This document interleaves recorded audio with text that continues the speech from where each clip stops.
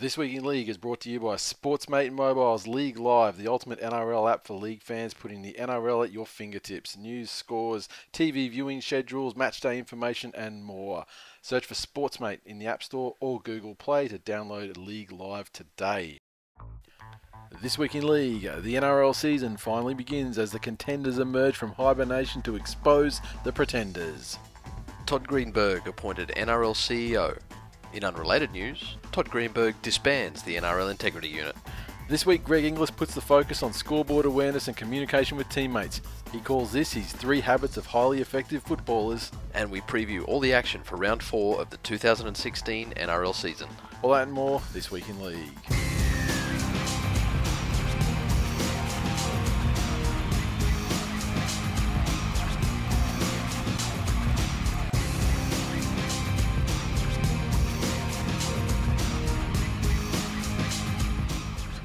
Welcome to episode 214 of This Week in League. I'm Nate. And I'm Jay. Welcome again to all our new listeners. Thanks for stopping by. And, of course, we love all you old listeners as well, especially the very, very old ones like Kyle. And speaking of old listeners, David, M51 Avoider on Twitter, De Niro, I believe Glenn used to call him, I'm led to believe it was his birthday today. So whether that's accurate or not as we record the show, I guess he'll let us know, no doubt about it. But I'm pretty sure Facebook alerted me to his day of birth, and you know, it's a fucking long time ago. It's a very long time ago. He may be our oldest listener actually. Yeah, since the old granny blocked us for using the R word too freely, I believe. The R word. Yeah. What's the R word? It's like retard. Yeah, Like, if anyone say that, literally meaning, like, I don't know, like Down syndrome or something? Really? Yeah, I don't know. It's like when Leighton Hewitt got fucking roasted for, calling the ref a spastic or something when he was, like he fucked up a shot or something years ago. Like, this is a while ago.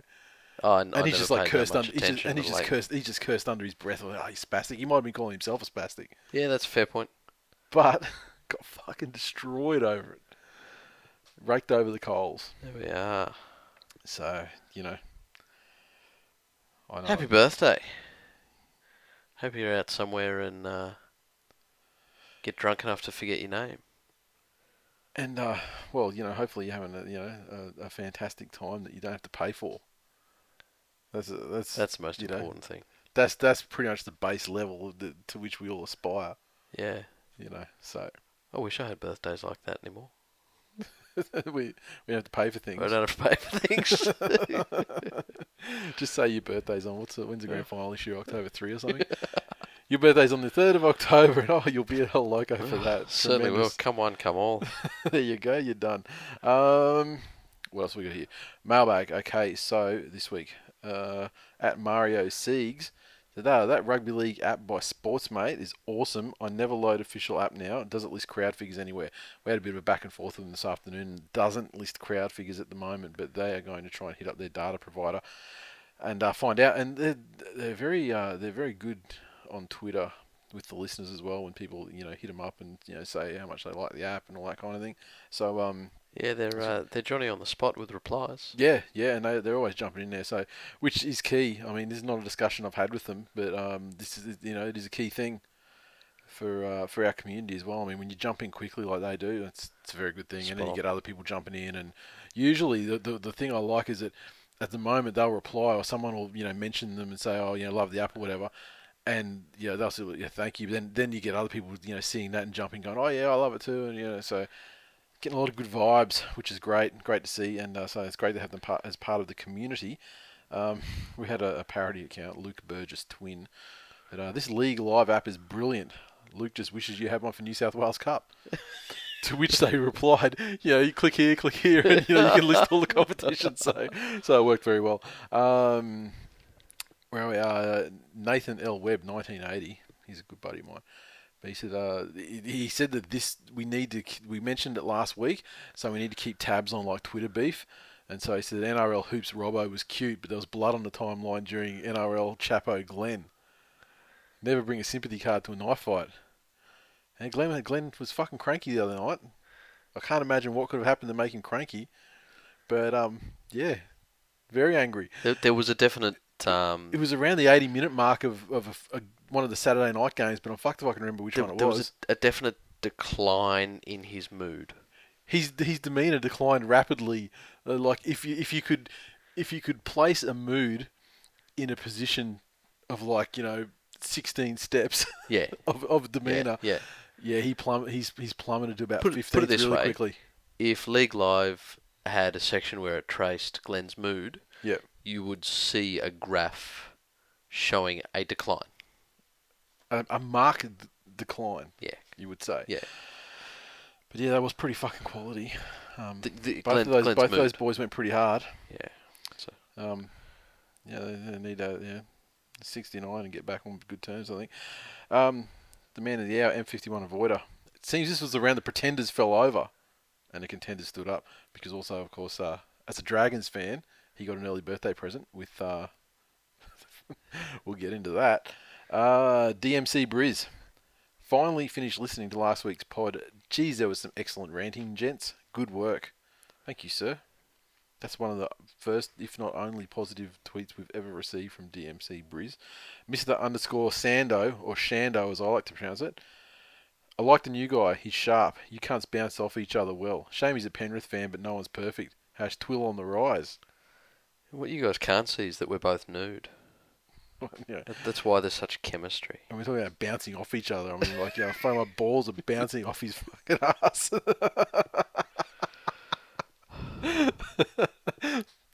Yeah, balls bouncing off your chin. Jake_Chook. Can you please mention how many Ben Hunt jokes were tweeted you this week for the pod? Don't drop the ball on this one. Gonna be real with you. That was it. The one and only. Yeah. I'm pretty sure. I mean, look, I may have missed one. We get a lot of tweets, but after I saw that tweet, I thought, oh shit, okay, let's try and do a bit of a recollection. You know what? It's like you see a bloke at the pub that you always give shit to. Yeah.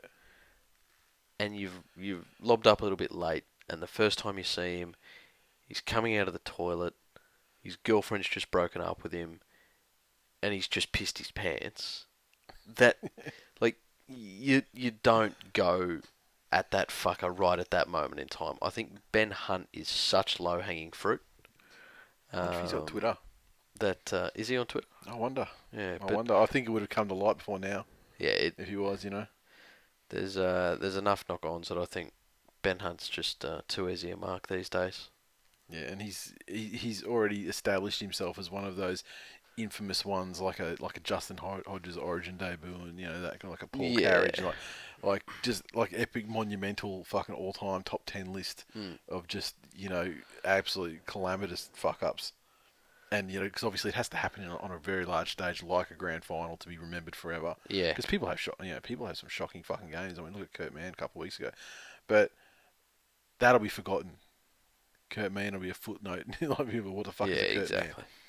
Mann? People already now are probably St George fans right now are probably saying, what the fuck is a Kurt Mann? Wouldn't know. I think he plays for the Cutters. But yeah, to do it in a grand final though, that's immortality right there. Now putting it out there. Yeah.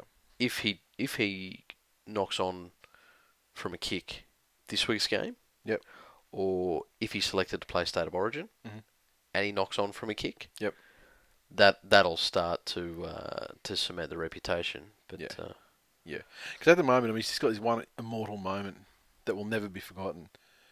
But when you start making habits of it, then he can, that's the sort of shit that can really fuck with someone. Put it this way, he's got less chance of being remembered than someone like Scott Minto. Well, I mean, Scott Minto is fucking amazing, future immortal. No, that's Scott why. Minto for Origin. Yeah, and I'm okay with that. Look, Scott Minto for Origin now. Yeah, right. I mean, he was robbed in his time. I mean, how can a future immortal not play Origin? It's a question I ask. But look, he's quite obviously Wayne Bennett's love child. Fucking look at the bloke. Yeah, of course he is. And I think Unky Wayne just sat him down and said, "Look, we can't have you as an immortal. We can't risk. It'll bring it too close to home. You're an immortal. You're a future immortal, but we can't risk you for something like Origin when you're so needed at club level." Yeah. So, I mean, it's very, very selfish, Wayne. I mean, it's, typical behaviour, really. Mr. _Wars. Braithen Astor post football lost a few bulky kilos. Good-looking man would go there if I had a vagina. I'd put it on his face. I don't have any real comment. I think his follow-up tweet to that. Yeah, his follow up with something. No, well, I mean, look, I debated about using that one or not. I thought he said it all with the first one, but then he did go on. I don't have it in front of me, but I want to paraphrase. He did say something about his vagina looking like, something like the opening scene of Saving Private Ryan, which like black and white bleached out tone, or is it, I was thinking more that scene where the guy's trying to put his guts back in. Yeah. Bebe BNC, in regards to your discussion on the salary cap, as a half-qualified legal person thing, it's pretty damn complex. Goes on next tweet. I did sports law last semester, and our lecturer, who's a qualified lawyer, was describing the salary cap rules as a nightmare. Interesting. So there we go. Apparently it's nightmarish, so it means that 15 of the 16 clubs have got pretty good law-like people. Highway _ your Broncos description. It's classic Bennett. Slow burn to start the season. Well, they fucking flame out last week. We'll get to that. Oh, and who do you go for again? Oh, I just have lots of different teams, but one in particular I'll mention. Sky, who's changed his handle to guest _tweeter 00. So that's the hallmark of someone who's hiding from real life.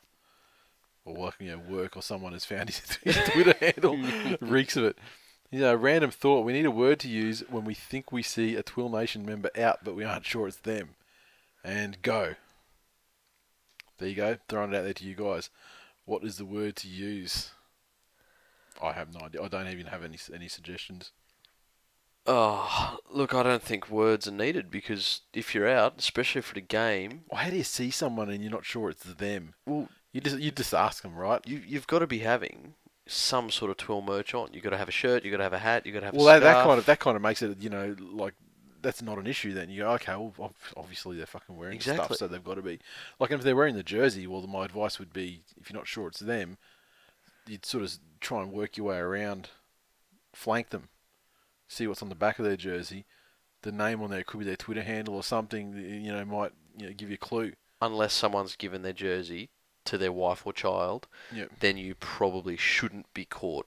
Because then you trying to sneak around the back of them. Well, then you up the child. And you go, fucking you grok cunt, Mum, you're smaller in real life, cunt. You fucking little midget cunt. You just call them a cunt and see how they respond. I guess that probably works. The biggest tiger just made the commuters on the bus jump with a booming LOL. Duarte looks like Mr. T. Fuck Diana Ross. Gold Jar TV. Thank you, sir. At Wix Fred, just listening to this week's podcast. Should change the name to This Week in Manly. Jar TV, don't get sucked in. Righto, take that on board. I swear we get one. Any time there's a lot of Manly issues to talk about. And this is the thing, I was actually fucking railing on, against the coach. I mean, it wasn't like I was just fucking fluffing their balls at all. They were coming off a loss to an awful fucking spoon contender.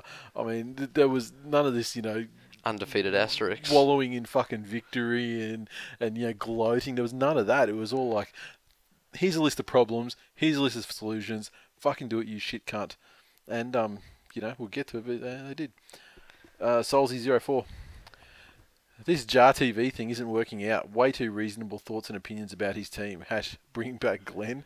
# or not. # or three-way. The logistical issues around running 3 USB mics into an iMac would have to change the whole thing and get like a board and run like regular mics in and stuff like that to do 3 at a time. Ain't nobody got time for that. Oh, that's exactly fucking. Arpop. Okay, Schwank of Essence, a.k.a. Josh Hannay's cunt cousin. You need to learn to wrap Nate up. This is to you. You need to learn to wrap Nate up when he starts ranting about Manly games. Talk about carrying on. Who gives a shit? At Tad Pike, American friend, brother even. Although Glenn could easily be replaced by an AIDS-ridden rat, Jay is acceptable. Keep it up, boys. Tad is an excellent. He's a truly excellent guy. We've met him, a couple of times. He's pretty much every time we've flown down to Sydney, we've met him. He's been to both El Loco occasions, and the first El Loco occasion, so not the last one, the one before. He picked us up from the airport, and he had a cooler with bourbon and stuff in the boot, and he'd bought like a West Tigers like sippy cup and a Manly sippy cup, mixes up some bourbons for the ride from the airport into El Loco. He's a phenomenal dude. That is phenomenal. Wally Frogmore. I'm surprised no one has pointed out yet that the 213 ep of This Week in League dropped on the 5th anniversary of Nate Dogg's passing.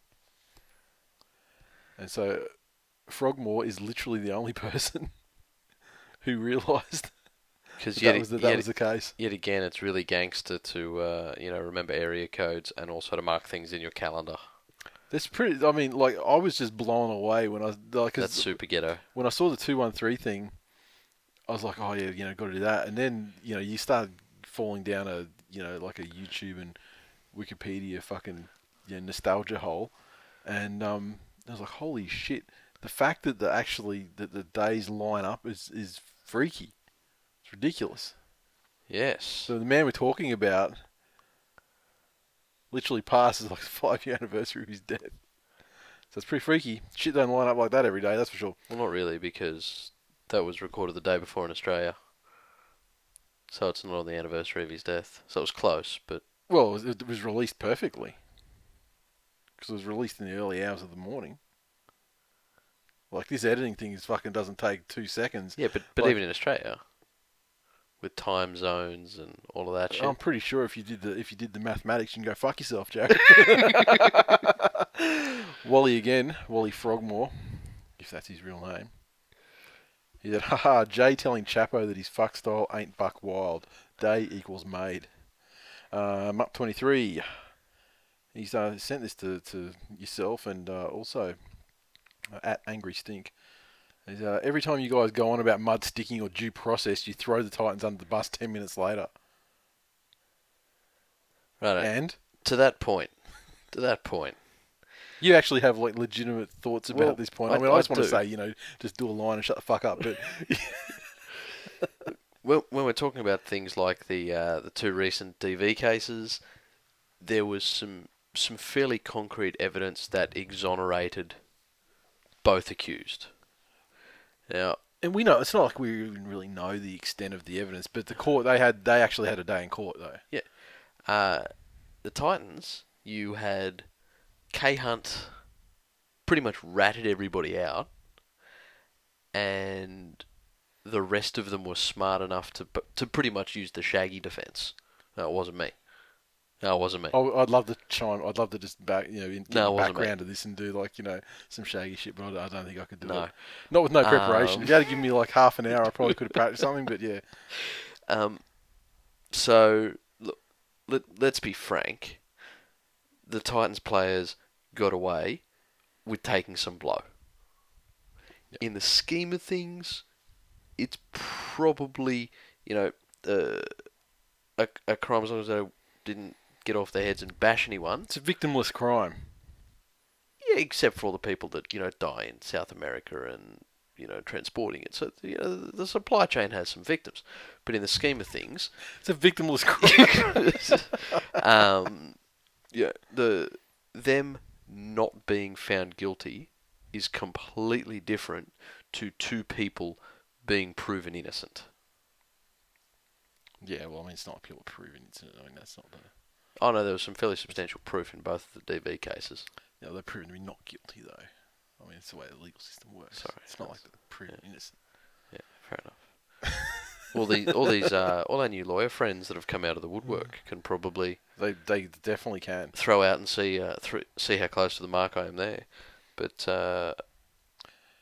look, I think if you think that none of the Titans players were out there fucking Duranning, you are kidding yourself. You are absolutely delusional. But nah. They never have been found to.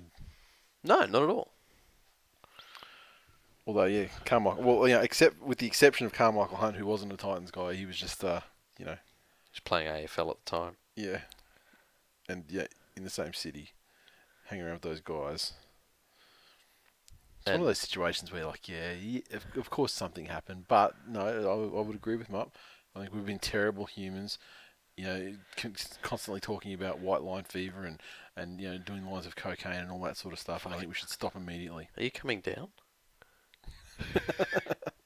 Fuck. So yeah, no, you're 100% right, Mup, and it'll never happen again. How long until we get to the Titans game? Never happen again. This week Asterisk. in Luke Dawn. Yeah, never happen again. Asterisk. Mr. Shando again. Mr. _ Sando. Chrissy Sandow is the current favourite for the ESL version of the Dally M Award. That's a quality comp those Bombs are running. Jesus. Is it fuck?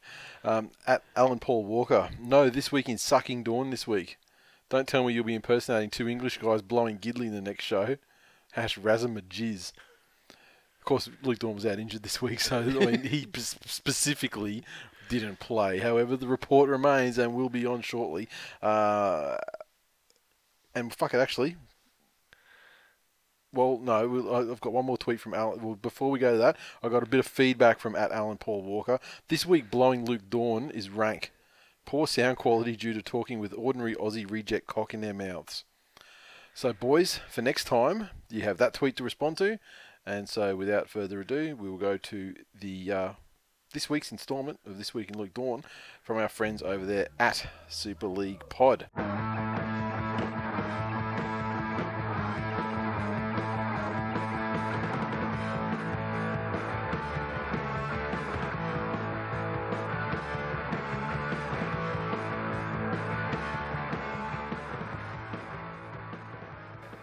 Hello everyone and welcome again to This Week in Luke Dawn, where we'll be mourning the loss of our eponymous favourite player to an 8-week hamstring injury, Mark. Yeah, so Reece Hambury, Hep, Cahill and Charlie Runciman were the key NRL rejects in Thursday night's game as my Wigan Warriors saw their 2-year home winning run ended 18-12 at the hands of the Widnes Vikings. Okay, and the first game of Friday night showed us all exactly what Chrissy Sandow can do when the sparkling lights of a poker machine aren't there to distract him, as he and Kurt Gidley, brought the razzle-dazzle back in a 56-12 win for Warrington over a hapless Castleford side featuring the original dog botherer Joe Monaghan. There were more mishaps and mistakes than at an emerging Origin meet-up at Headingley this week as Leeds and St Helens served up a knock-on-a-thon, Leeds eventually holding onto the ball long enough to seal a 30-18 win. Hull FC ran out 22 points to 4 winners over Wakefield, despite fielding Frank Pritchard, a man with less tackles than Caitlin Jenner, in a game which saw also Mark Minicello rack up 2 tries, 5 tackle busts and 2 clean breaks. Krishnan Inu invoked the grubby spirit of his Canterbury past, but Catalan were able to overcome his Simbining and beat Huddersfield 46 points to 26, the home side Giants having some discipline issues of their own, with Joe Wardle seeing red on 49 minutes. The Terry Campese Memorial Physio Room managed to get enough players out on the pitch as Hull KR, featuring Maurice Blair and Josh Mantalato, ran out 44 points to 30 winners against a Salford side, missing convicted wife-beater and all-round cunt-face Robert Louis. Yeah, all that leaves Widnes staying top with unbeaten Warrington right behind them. Wakefield Trinity regain their accustomed spot at the bottom of the table. Thanks for that, boys. And they emailed me today and said that due to, I think, Easter scheduling for games and things like that, I think they won't be recording their show until a day later, which means that the segment won't make it in time for the recording of this show. So with that in mind, they probably won't be on for the next week or two, but we will welcome them back when the time comes. And for your fix of ESL news and views and bullshit, at Super League Pod, get around those guys. And where are we? We don't need that tweet, so that's all good. And some general stuff. Okay, the merch thing. I'm finally decided. I mean, it's funny with the feedback. You take the feedback. You sort of make a decision on the feedback. You come to, you pencil a decision based on the feedback, and then like the alternate viewpoint for that comes out. Yeah. And you can just never win. So what I'm going to do is, given that there was a lot of support for a snapback, and a lot of support against the snapback, you're going to get a snack pack. Fucking hell, we should do a snack pack. That'd be awesome. But going to do a snapback or a t-shirt. So what I'll do is we'll provide the option, and you can choose. And I'm not sure how they line up in terms of cost yet, but I think we should be able to get them similar sort of thing. So that'll be fine. So I'm just going to wait to get some prices in right now, and that's it. There'll be other stuff in there as well. The hoodie's coming, immediately after that as a separate item that's not related to the memberships. So yeah, look forward to those, and hopefully the people can come back to me with the prices pretty damn quickly. Couple of suppliers, very highly recommended. Took forever to fucking extract an email contact out of these fuckers, and then when they do contact and you reply, and a week goes by and you don't hear from them. So yeah. Fuck you guys. Up your game. Highly recommended suppliers. Up your game. I don't want to name you, but I mean, I could and I should, but I will not. You're very disappointing. Not only that, you're disappointing to your friends who recommended you to me. You'll never get a job in the NRL with integrity like that. No, exactly. Okay, what else we got here? The UFC was on Sunday. Couldn't get the ref's fault scarf going because at the last moment, I didn't find out that it was going to happen until the Friday before that I was going to get the call up to work in the press section. So, you're signing contracts and things there, and there are very strict rules regarding, your conduct and your dress and all that sort of stuff. So, you can't wear anything with logos and stuff like that really because you're visible on the telecast. So, you sort of got to wear business casual, like black polo and that sort of stuff. So that's what I did, and you certainly can't be throwing up a fucking scarf. So yeah, so I couldn't do it unfortunately.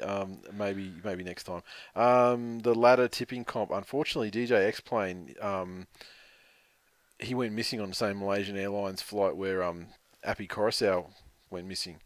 So we're gonna have to pull the pin on that competition because without him helping run things, there's just his statistics prowess, there's just not enough hours in the day to administer it. So RIP to DJ X-Plane and Appy Coruscant, but feel free to email your we will remember them. Email in your ladder predictions, and Nate'll go through them all himself. Yep, I'll set it up on the 12th.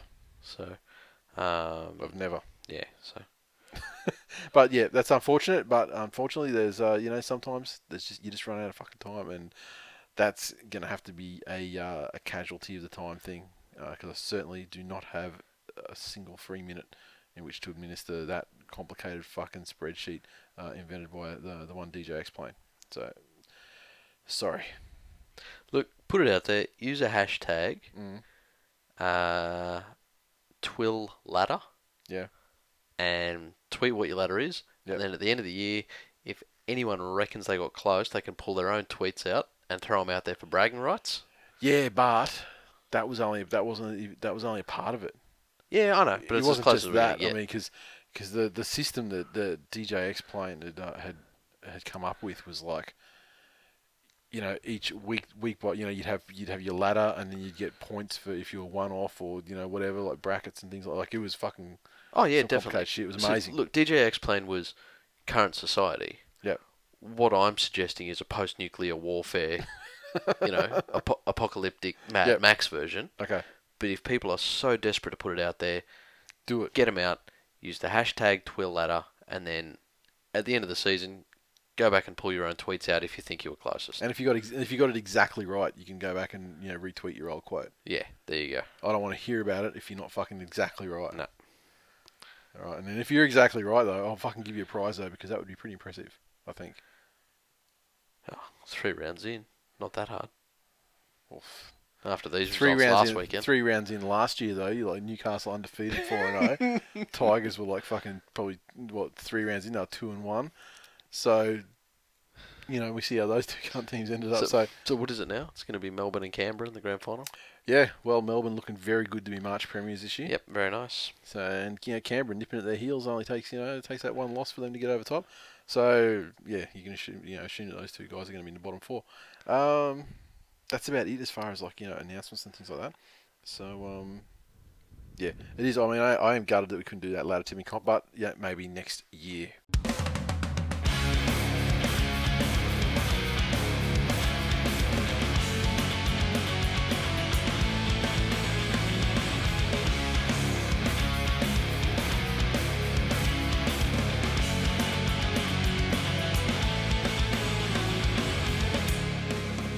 News.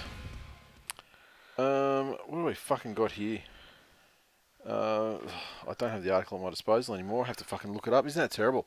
Talk about unprepared situation. But I wanted to talk about the appointment. This had almost happened last week as we went to record, but it was rumored to happen. I think we recorded on the Tuesday night, and I believe that the meeting was to happen on the Thursday. So it was after we recorded and everything. But Todd Greenberg has been appointed the CEO of the NRL. They did a massive search. All around the world the search went, apparently. And yet, the treasure they were waiting for, he was there the whole time. Just down the hallway. And, Todd Greenberg. One of my favourite people, a fucking dynamic operator, one of the best young operators in the game, is finally operating the NRL. Nate's just slipped off his seat that was so laden with sarcasm. Well, it makes me moist when I'm sarcastic, is that what you're saying? It was dripping with sarcasm. Yeah. Yeah, look,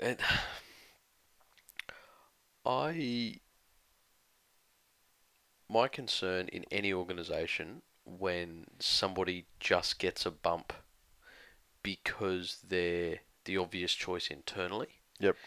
is that nothing changes.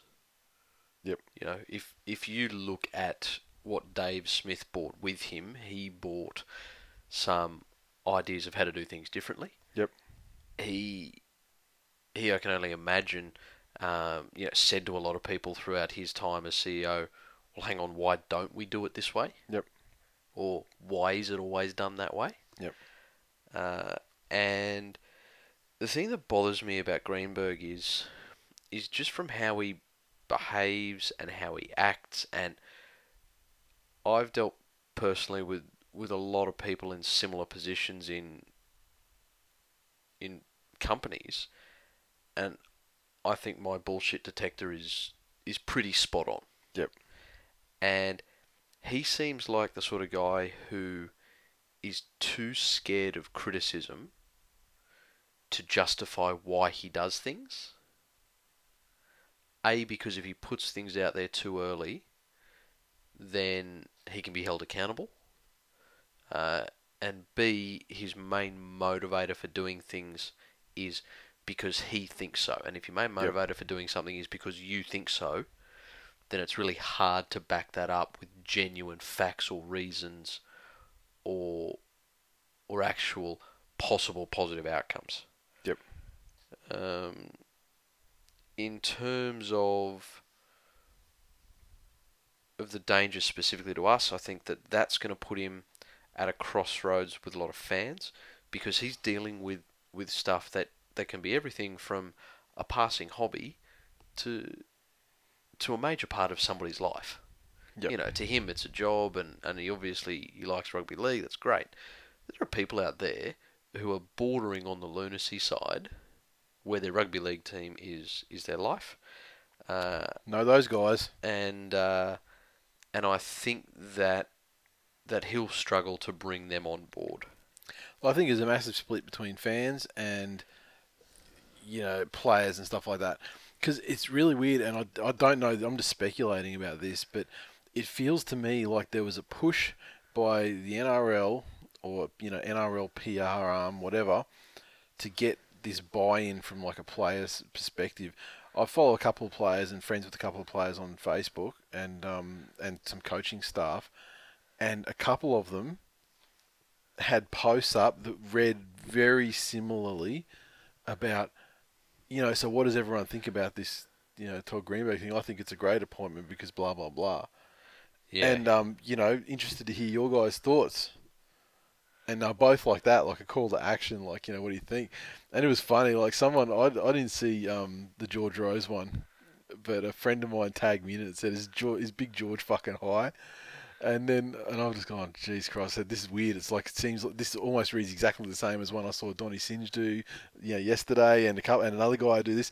And so I wonder if it's like the NRL's like soliciting players and coaching staff to like push this Greenberg appointment over with the fans. And George actually replied and just said, like, wow, Like, because he had a lot of comments, a lot of replies on it, and all of them were like, you're fucking kidding, this guy's fucking shady as fuck, and Yeah. and he was like, look, he said, honestly, I had no idea that this would be the reaction. I thought it was a good thing.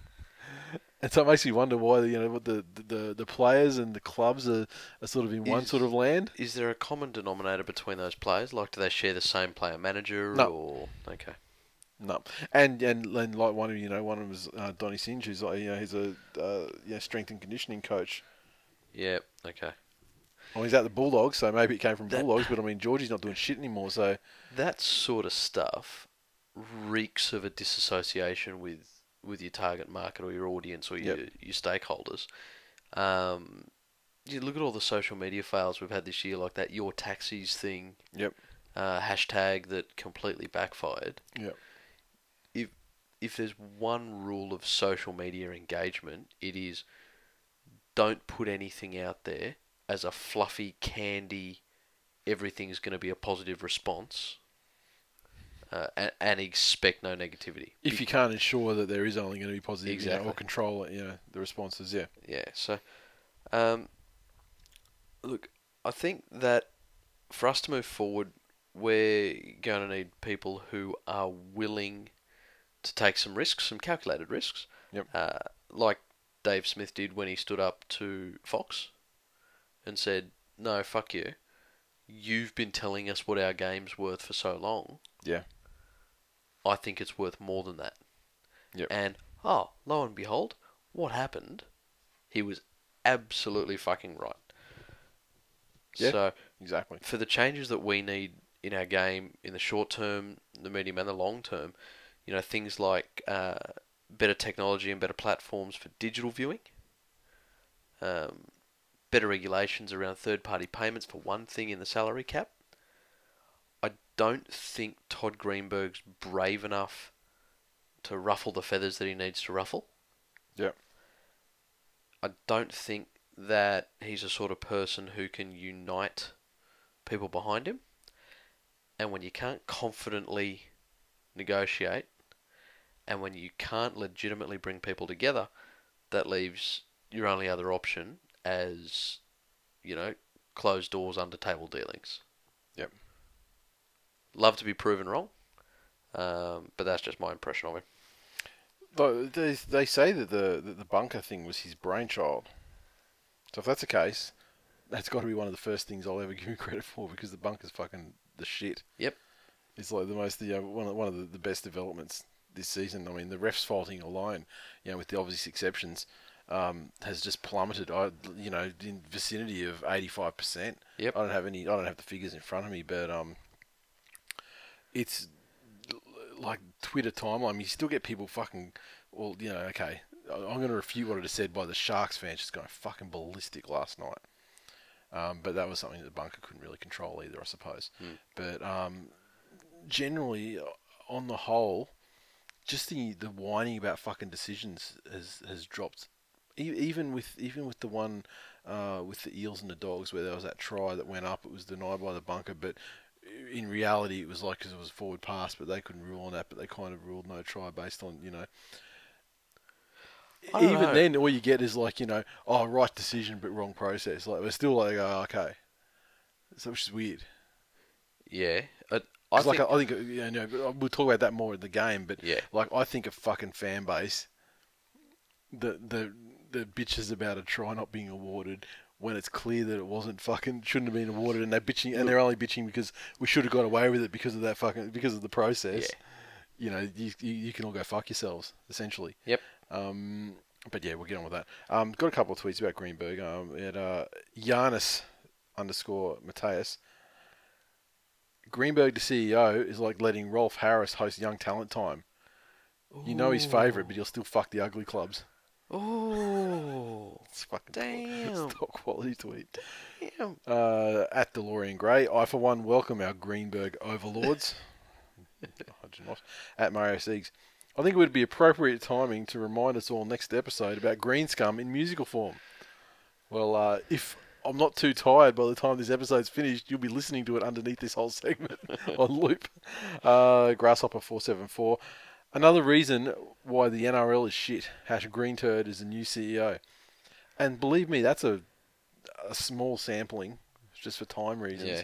of the overall sentiment. It's just weird going back to that point. It's like fans almost universally are against it, whereas like officialdom are all, pretty There positive. there is also what I refer to as the current affair style fan, Which is what?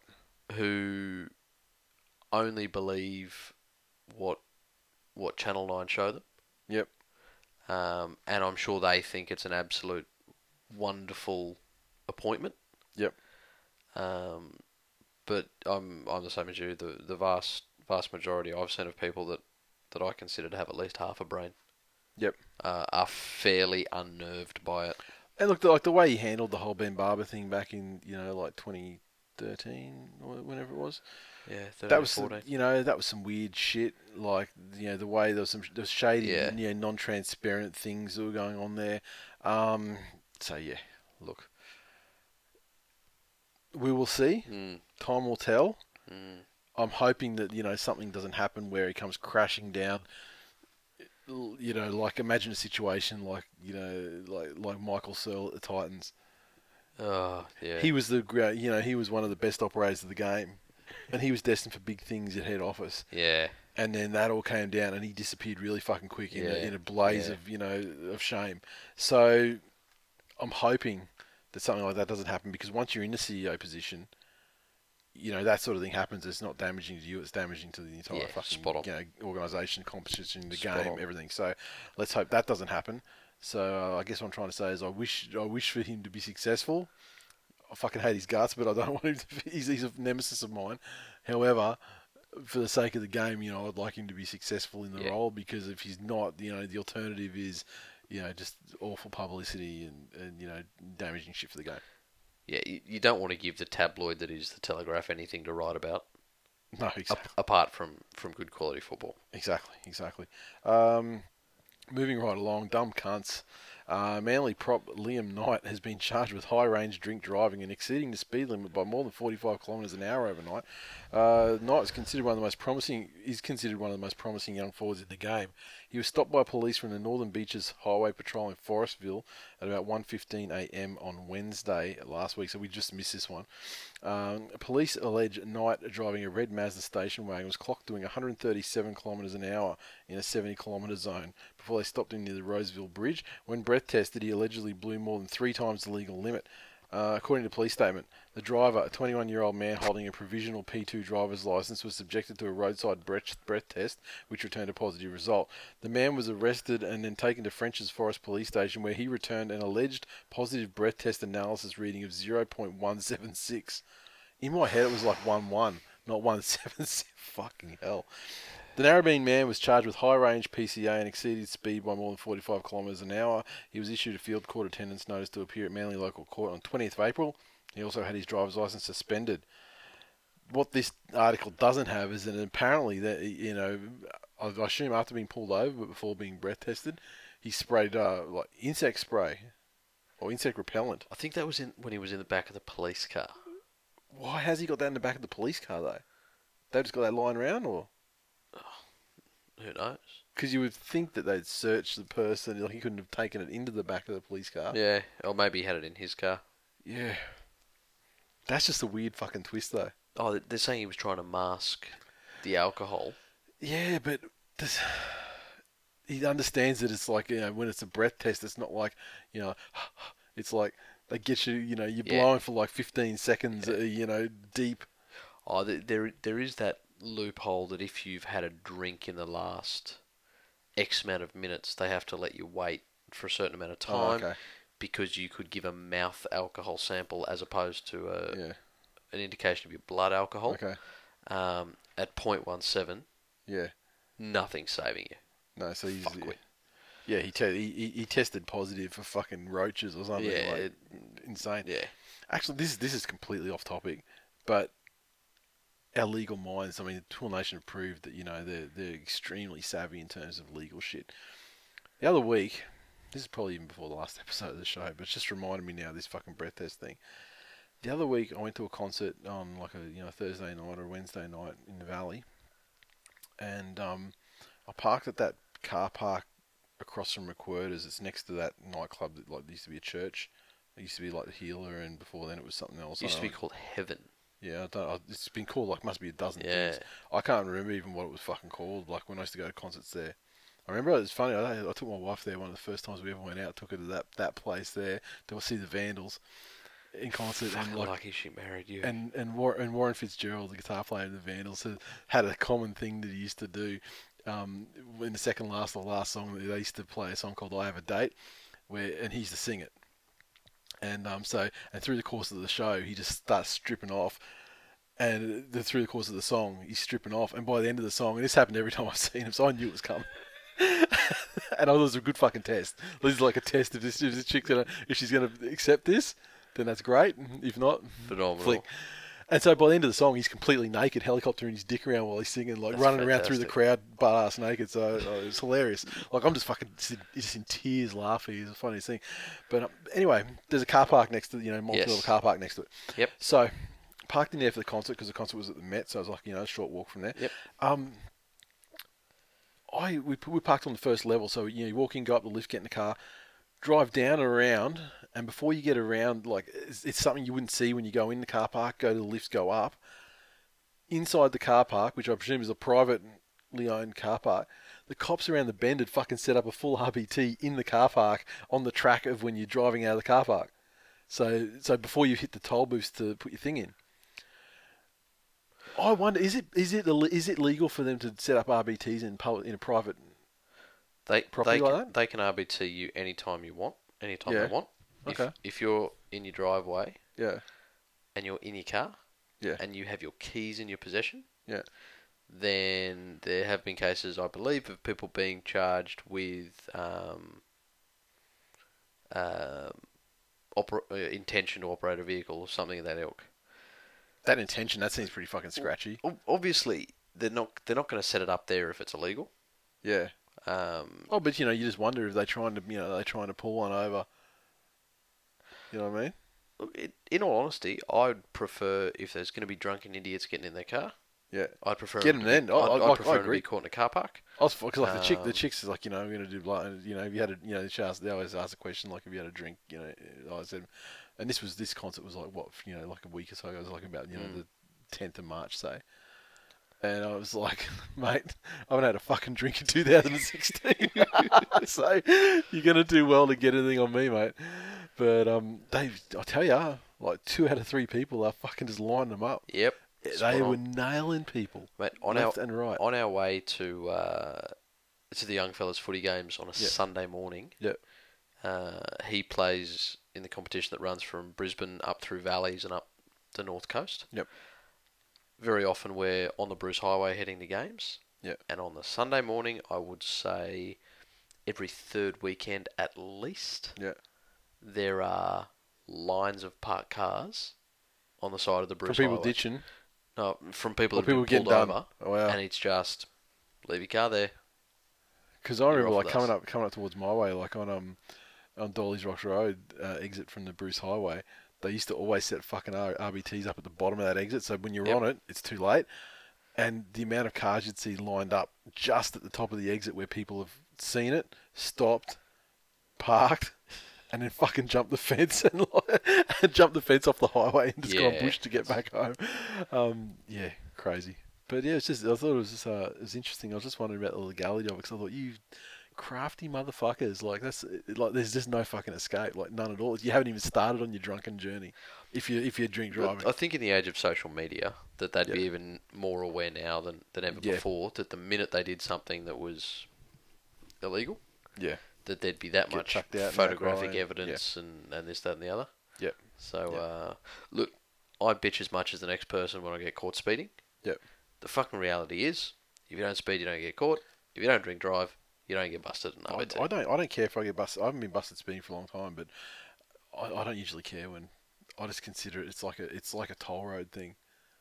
If I'm getting where I need to be quicker, very expensive but if they only get me once every 3 years, and I've done 900 journeys in that time and got where I need to be 15 minutes earlier each time, it's probably probably pays for itself. I fucking hate to be your accountant. I would fucking hate it. I've been on such good behaviour driving for the last 3 years, well, longer 3 years, because I had this situation where there was a time where I think that my wife, she might have been speeding in my car, and then I just fucking ate it. I said, I don't care. I got all the points. I don't care. I'll eat the fucking point or whatever they took. And then there was one day, like the 2012 grand final day, got fucking done speeding that day. And I remember I was on the way home from the Gold Coast, and I remember the cop pulled me over, and I was like, "You're fucking kidding me, mate!" Some cunt had backed into a brand new car that day, that morning, coming down to Burleigh, came back up, and I was going, "Mate, I'm not having a very good day." Some cunt's backed into the new car. The Bulldogs and fucking Storm are playing the grand final this afternoon. I'm a fucking Manly fan. And he's just like, "Look, I'm sorry to make it even worse, but you were fucking doing 20 over." Like, oh, you know what? If you'd have left the Manly fan out, you would have gotten away with a ticket. Yeah, I was like, Would have been a nice little warning. And then I got done, and so that was 3, and then about 3 weeks later, I got done again, doing heaps in a 90 zone, just coming up an on-ramp onto the freeway. So the freeway was fine, I was just getting a run-up, and he got me. And so I was down to 1 point for 3 years. I had to fucking nurse 1 point for 3 years, and just in December last year, I got them all back, so I'm all good. When he pulled you over, you should have said you're a Titans fan, and then he would have asked you if you wanted to buy some Coke. Exactly. You're down the coast. Exactly. I said, "No, it's all good." No. Carmichael's hooked me up, son. Look, as far as the NRL or rugby league in general, my standpoint on this is, look, it has been controversial and it's fairly severe. I think if you're caught doing that, then it should just be a lifetime ban from the game of rugby league. For drink driving, it's a lifetime ban. For drink driving. So drink driving up. Oh no! Look, I'm not trying to rank drink driving. I'm just saying that look, at the moment there's nothing in place. Yeah. There's no official guidelines around it. There's some vague things about bringing the game into disrepute or things like that. Drink driving is a very, very easy way to hurt, maim, or kill members of the public. Yourself and many, many other people exactly. at a time.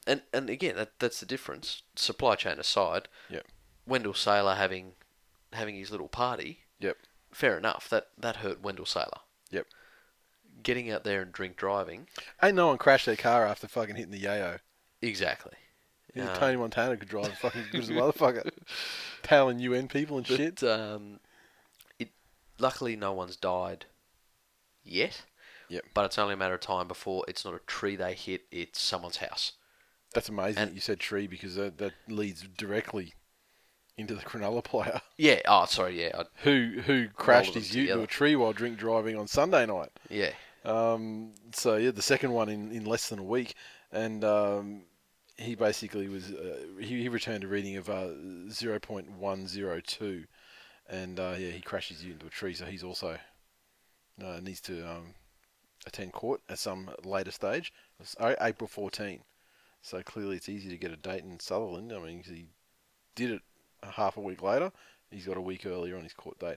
The thing I'm interested to see what happens to this Liam Knight thing, because there's always, at the start of the year, there's been this thing like, is he going to stay at Manly? Because he's become that, he's going to be a big thing. So therefore you've got clubs trying to rip him out, from underneath Manly and east of the club. So it's this big thing: is he going to go to East or he's going to stay in Manly? And earlier in the season he's signed an extension with Manly, but it's kind of like only 1 year. So obviously the intention there is like, I'm going to probably crack first grade at some stage this season, and therefore prove my value, and the price goes up. And like Manly, if they want to stick by their morals, and they're like, "You're a fucking idiot," like who fucking on a Tuesday night. Who gets 3 times the limit, drives drunk, and and speeding like a motherfucker? I mean, he's just hit the jackpot on every fucking on the fuckhead scale. But if they sack him, then East will just go yoink. Yeah, I'll take that. And it's the same situation with Canberra. I mean, holding the moral high ground, lost them Dugan, Ferguson, Carney, and probably more that I'm not not remembering. Which is why I really think that there should be a higher blanket ruling. Yeah, and The shit that always comes up. I think life is probably tough, a bit harsh though. I think. Man, no, that ban 'em. Fuck it. I think, and it always comes up when I say things like this. People go, "Oh well, one mistake, you can't stop someone from earning a living." Well, Yeah, you're not stopped. Yeah, we've had this one a lot last year. Like, you know, you can't go and get done for embezzlement and then go and handle people's money. Yep. You can't be a fucking pederass and then even be a fucking janitor. You could still be a priest though. In an area, not after you're caught. Fuck off! That is moving to a new fucking diocese or something. No, that's not court. That's stick you in the Vatican. Stick you in Vatican City where no one can touch you. Yeah, but that's bad not court. example, I guess. That's not court. Yeah. You mean court is in jailed? Yeah. Well, yeah, of course not, because you don't walk out of that place. Exactly. So, you can make one mistake, take one bribe, You get disbarred as a lawyer, and you can never walk in exactly. that. So, yeah. I'm not saying you stop people from making a living. What I'm saying is there needs to be a stance taken on potentially deadly activity and say, well, no, you don't get the privilege of earning, $300,000 of being a professional sports person in our game. Yeah. And eventually, the NRL has to come out. Well, technically, would that be the NRL or would that be the ARL that would issue that? Well, I mean, if the NRL, applies some sort of process where they're like, we're not registering you. Yeah, true. Then you can fuck off to England, but they have all the the moral and legal clauses and everything about dealing out visas. There's been players who've had trouble That's getting visas, so it kind of shuts that avenue down. But you go to Japan to play rugby and still make a lot of money, probably. But I really think that there needs to be some sort of stand taken because these issues are fairly clear cut. Yep. Yep, I agree. That's it. And the severity, I mean, it's like like domestic violence is pretty bad, and obviously can at its most extreme form result in like the death of like a person. Yep. But yeah, you can kill a whole fucking gang of people. Yeah. Wrong place, wrong time. When you're driving a car drunk. Spot on. So, yeah. Look, you've brought me around. Yeah, and I mean it's been a long held, opinion of this show about you don't have the right. It's not a right to earn money from the sport of rugby league. Exactly. And you're not depriving someone of a chance to earn a living by it's a fucking game. It's one fucking it's one. Yep. What do you call it? It's one occupation. Yep. You know what? I got a mate who lives in Melbourne, and his a relative of his was caught. He embezzled $100,000 from his job. Okay. Right, $100,000. No one was assaulted. No one was murdered. He was caught and he paid it back. Yep. He still went to jail. Yep. Right, and so he'll now come out and he'll have to go and work in a completely different industry. He was working in a skilled industry. Yep. He'll now probably have to work in an unskilled industry. And that's what happens because of that decision he made. And he didn't kill anybody. Yep. He didn't even have the chance of killing anybody. Yep. So that's where I stand on the issue.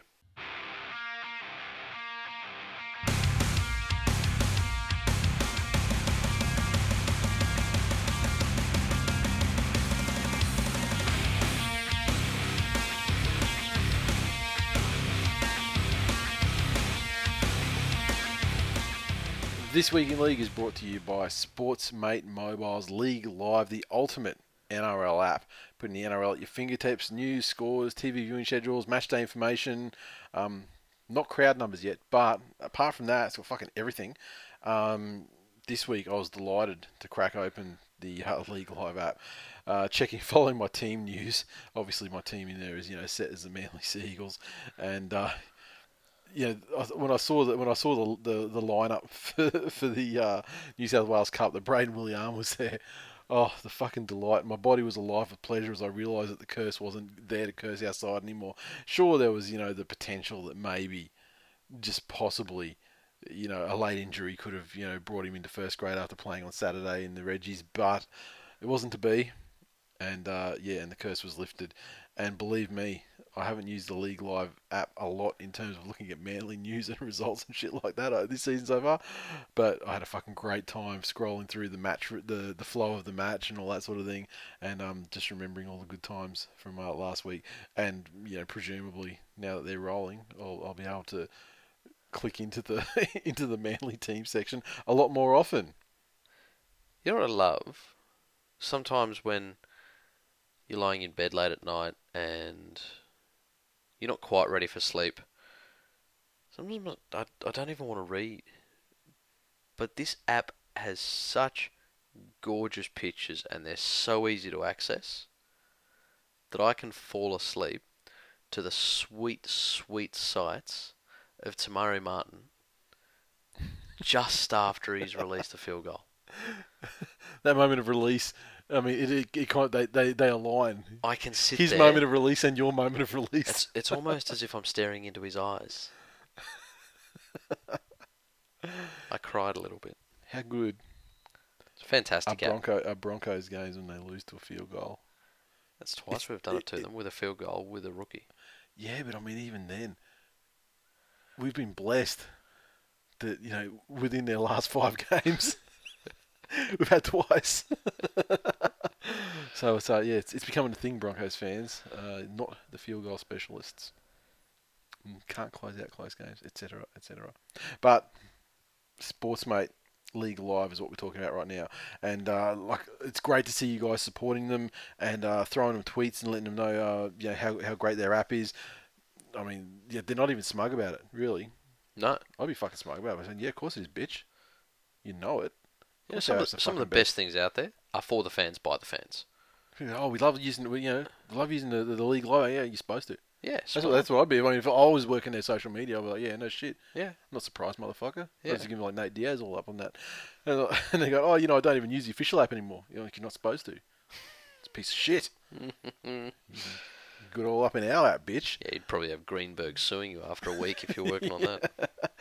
Yeah, I'd be logged into that account and I'd be meaning to, call him a low-life piece of shit from my normal account and, yeah. But yeah, I mean, yeah, I'm happy to say that I'm blocked by the CEO of the NRL, and no regrets. But get Sportsmate League Live. Look in the App Store, search for Sportsmate in the App Store or Google Play, and get it for your platform, whatever your smartphone is. Download League Live today, and they've got a bunch of other ones too. I mean, God forbid that you follow any other of those piece of shit sports that aren't rugby league, but they've got an app for that too. And I'm not advising that you follow other sports, but if you're one of those people, they've got an app for you too. So you may as well grab all their fucking apps, to be honest, because they're all as good as each other, and they are all the absolute pinnacle in their markets. Recaps, okay, for round 3 of the 2016 NRL season. Kicked off Thursday night football. North Queensland Cowboys 40 defeated the Sydney Roosters 0 up there at 1300 teeth. In front of a pretty shit crowd, actually, of just over 8,000. But, these outlying games, there's people got to go a long way to go to a fucking Cowboys game. On a Thursday. On Thursday. I mean, late night shopping. Might not have been a dull dull week. Ciggies and... yeah, so... There's no, I don't know what you say to this one. The 40 points for the Cowboys. Kane Linnett, Antonio Winterstein, Lachlan Coote, Scott Bolton, Michael Morgan, Jason Tambalolo, Kyle Felt. All with tries. Thurston 6 of 7 conversions. The Roosters absolutely fuck all. Yeah, tough night for the Roosters. The opening 10 minutes of this game, 10 or 15 minutes, I thought we were going to look at half a century in the first half. Yep. The Cowboys were coming off a loss and they came out. They were very, very physical. They were hard right up the middle, and the Roosters looked nervous from the get-go. They played like a team that had come off 2 losses, and were really short on confidence.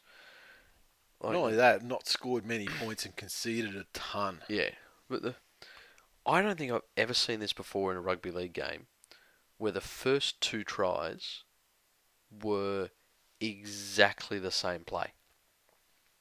It's definitely happened before, but yeah, I know what you're saying. Yeah, there's been similar movements, and I'm just saying it was a left field movement. Yeah. but it was Carbon exactly the same set play. Yep. And exposed them in exactly the same way. And the Cowboys, they looked polished. They looked smooth. They were playing with plenty of pace and depth. Then they went through this weird patch, sort of almost up to half time, where it all just fell apart. Yep. And the Cowboys were dropping the ball, and they were making silly errors and giving away field position. Luckily enough for them, the Roosters probably weren't good enough, and like you said, weren't playing like a team that knows how to score. Yep. They weren't good enough to capitalise on those opportunities.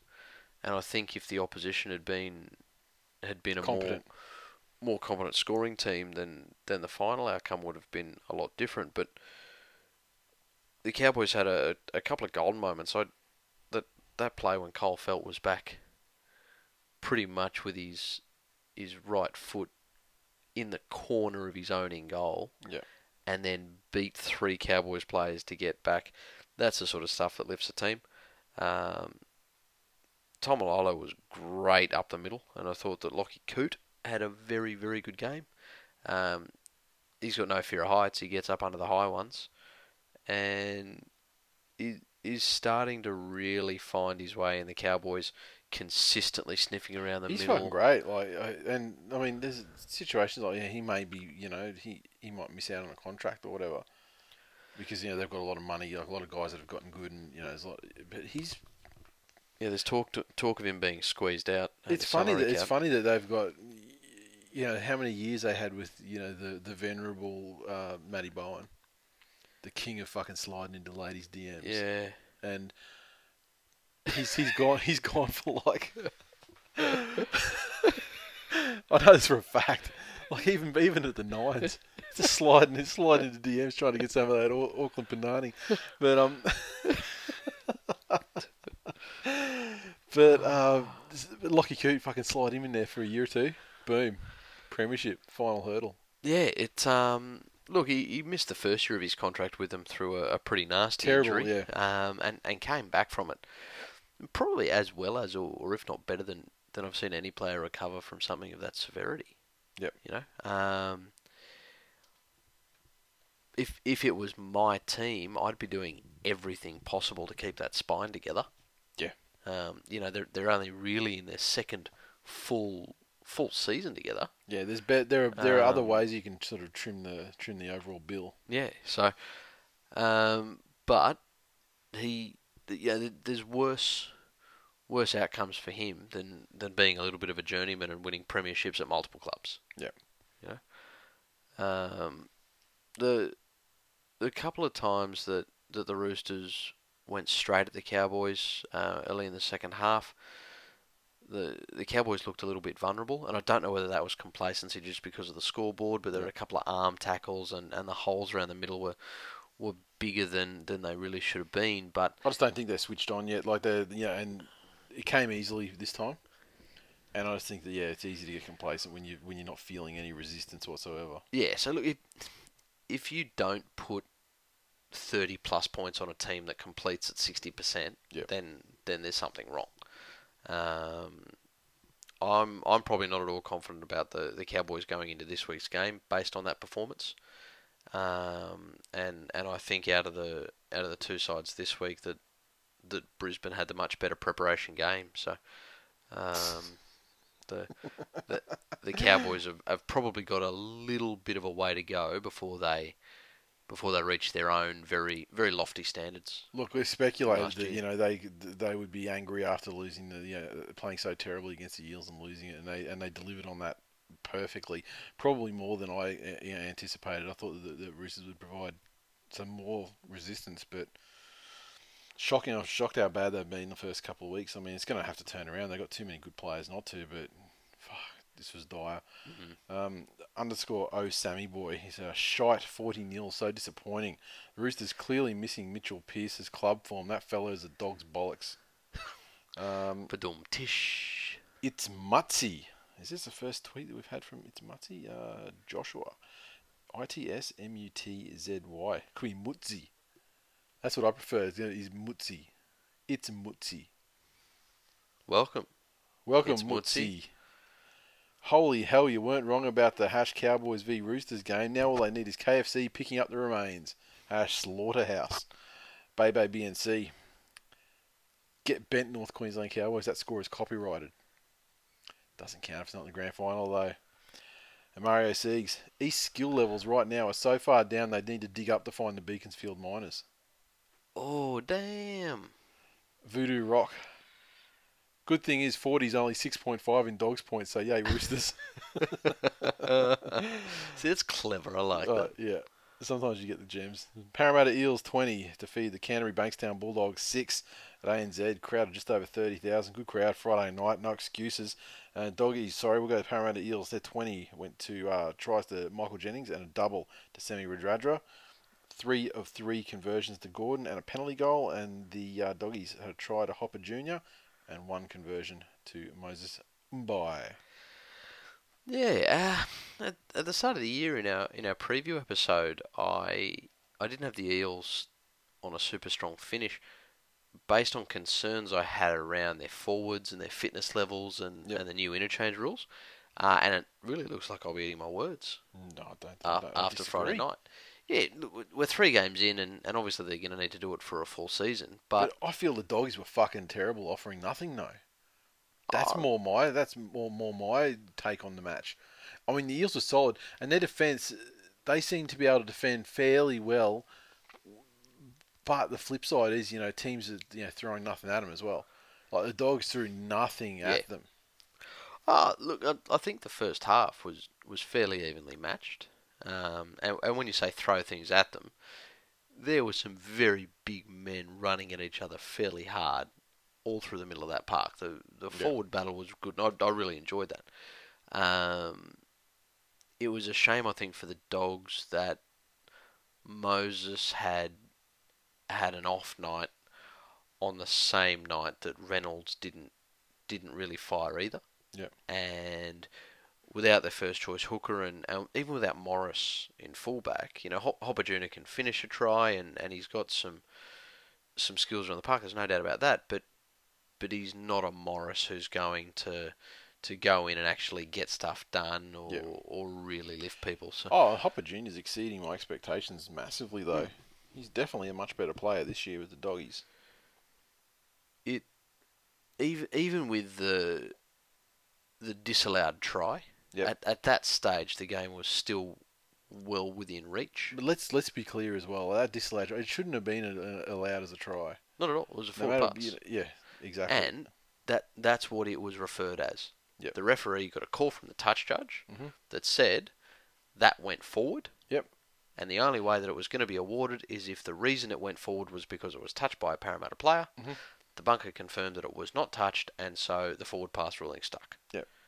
It's not even right decision, wrong process. The process was fine, I thought. Right decision, right process. Yeah, that proves that the only element of doubt that was possible in terms of the on-field call, the forward pass, can be ruled on via video because it was a touch we were talking about, not the ball travelling forward.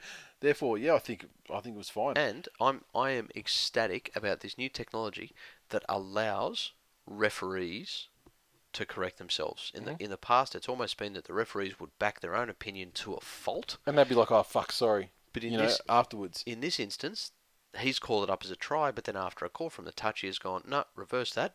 Yep. It was a forward pass, so no try, unless it has been touched by a Parramatta player. Yep. In terms of the Eels, points Radradra showed just how dangerous he is again. He did some good things. And quick, and he's growing up as a footballer as well.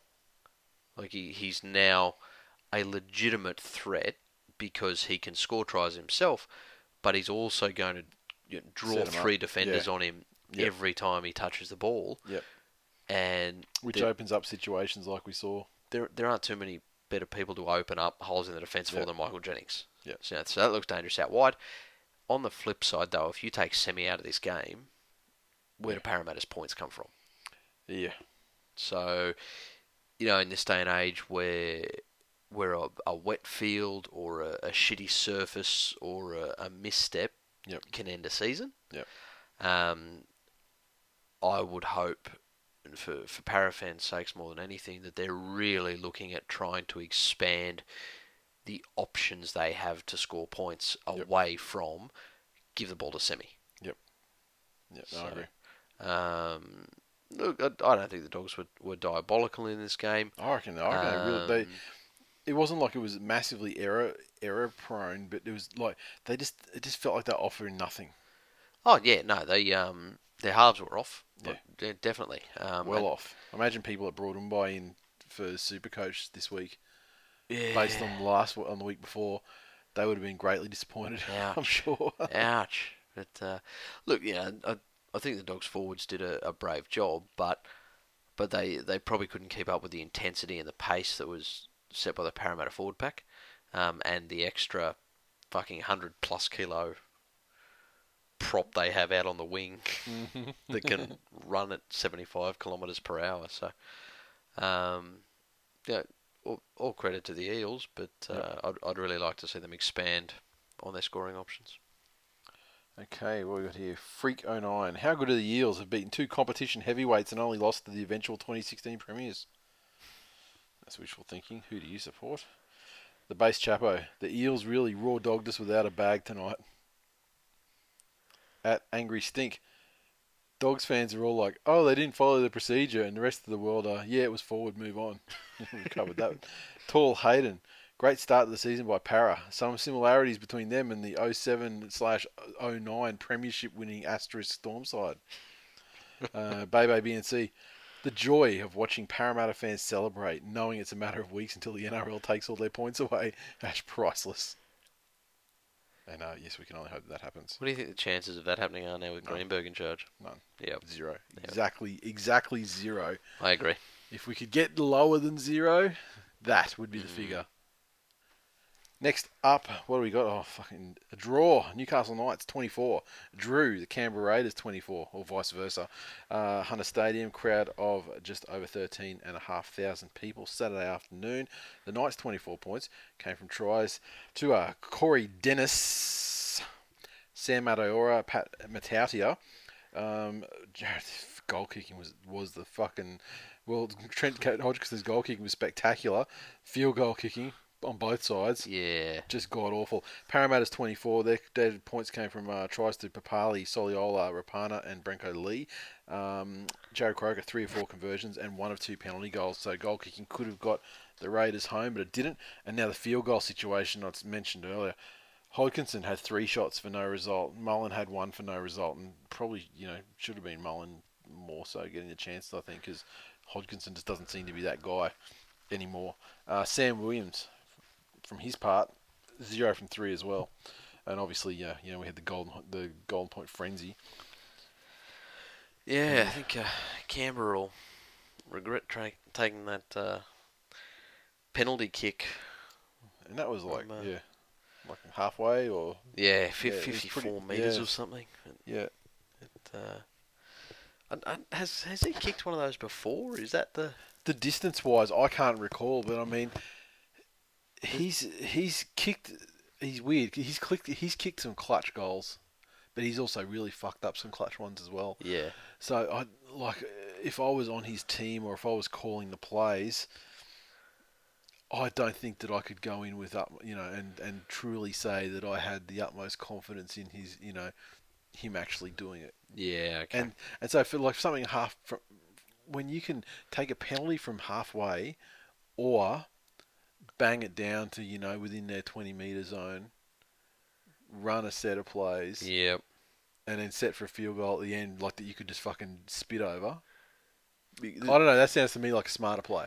Well, look, the difference between the only advantage you have with a penalty over a field goal is that they then have to kick 2 field goals or kick a penalty to tie it again. Yeah.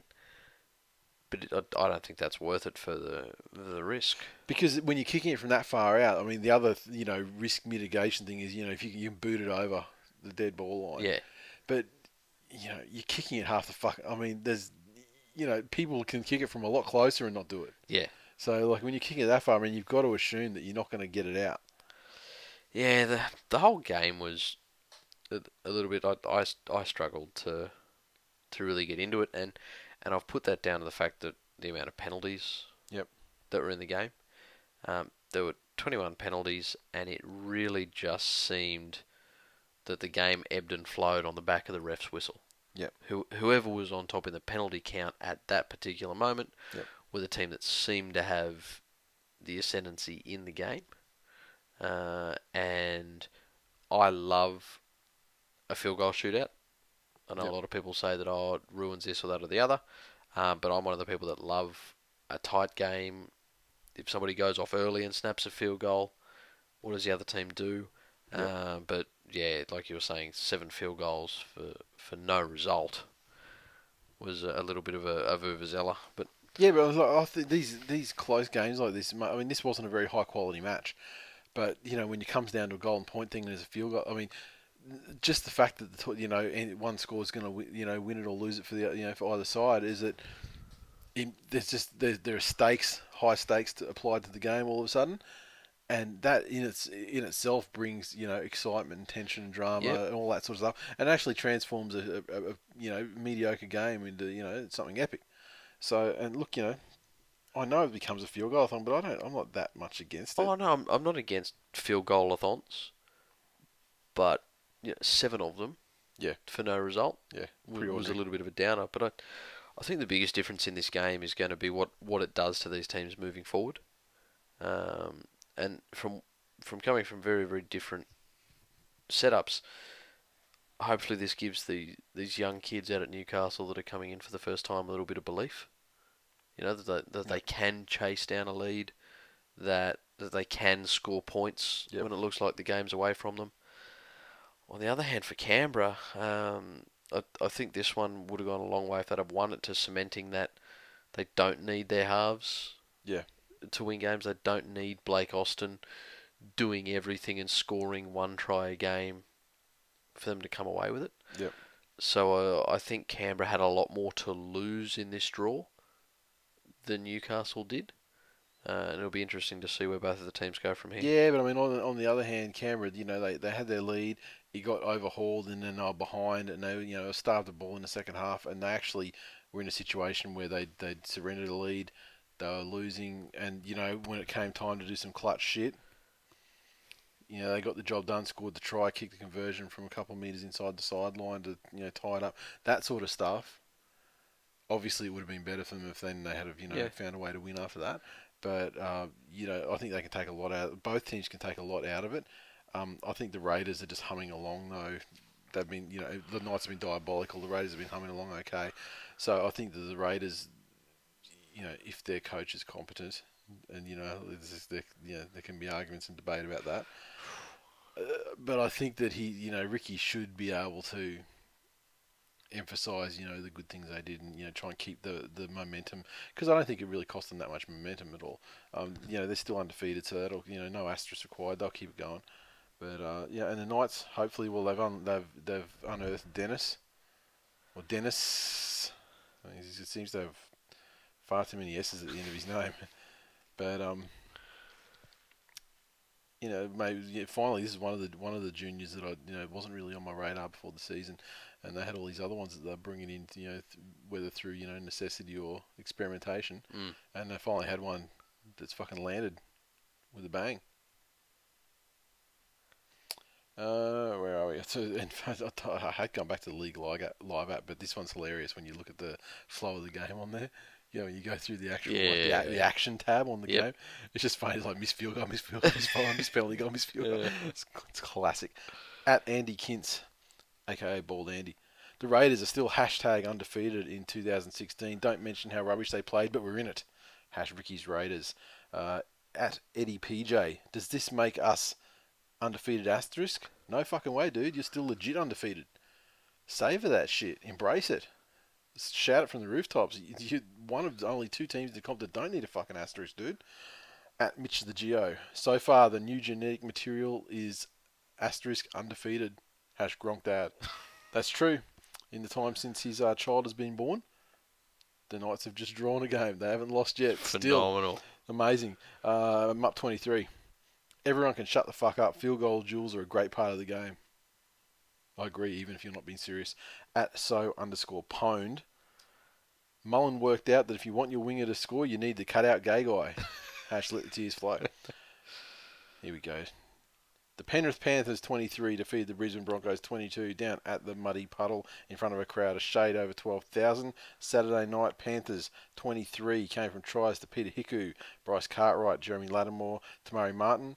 What have we got? Conversions. 3 of 4 from Jamie Soward. He missed his only shot at penalty goal, and Tamari Martin also with the crucial match-winning field goal. The Broncos 22 came from a double to Milford. Darius Boyd and Ben Hunt also with tries. Corey Parker 2 of 3 conversions, and 1 of 1 for Jordan Kahu. I think that was a typo. Yeah. Martin was one clutch as fuck field goal. Just let me go back and see.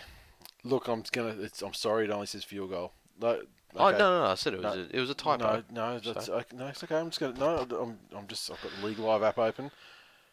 No, I'm sorry. Legal Live says Must be your internet connection. It's field dodgy. goal by Tamari Martin. I'm sorry, Yeah. It doesn't mention anything about the clutchness or not. Look, it was obviously fantastic to get a result. We seem to be making a habit of beating Brisbane with field goals In comebacks. kicked by rookies. Yeah. At the Muddy Puddle. Yeah, so Or was it Muddy Puddle last year? I think it was, wasn't it? I don't know. It's had that many name They changes. pretty much cycle through it every year. Yeah.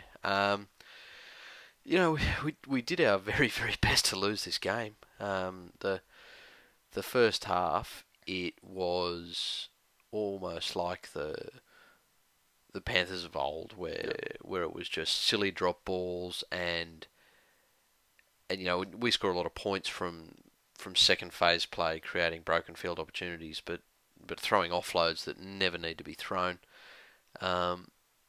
It was odd to me that we kept going to the air when Brisbane have some of the safer outside backs that are going to be fielding those bombs. Yep.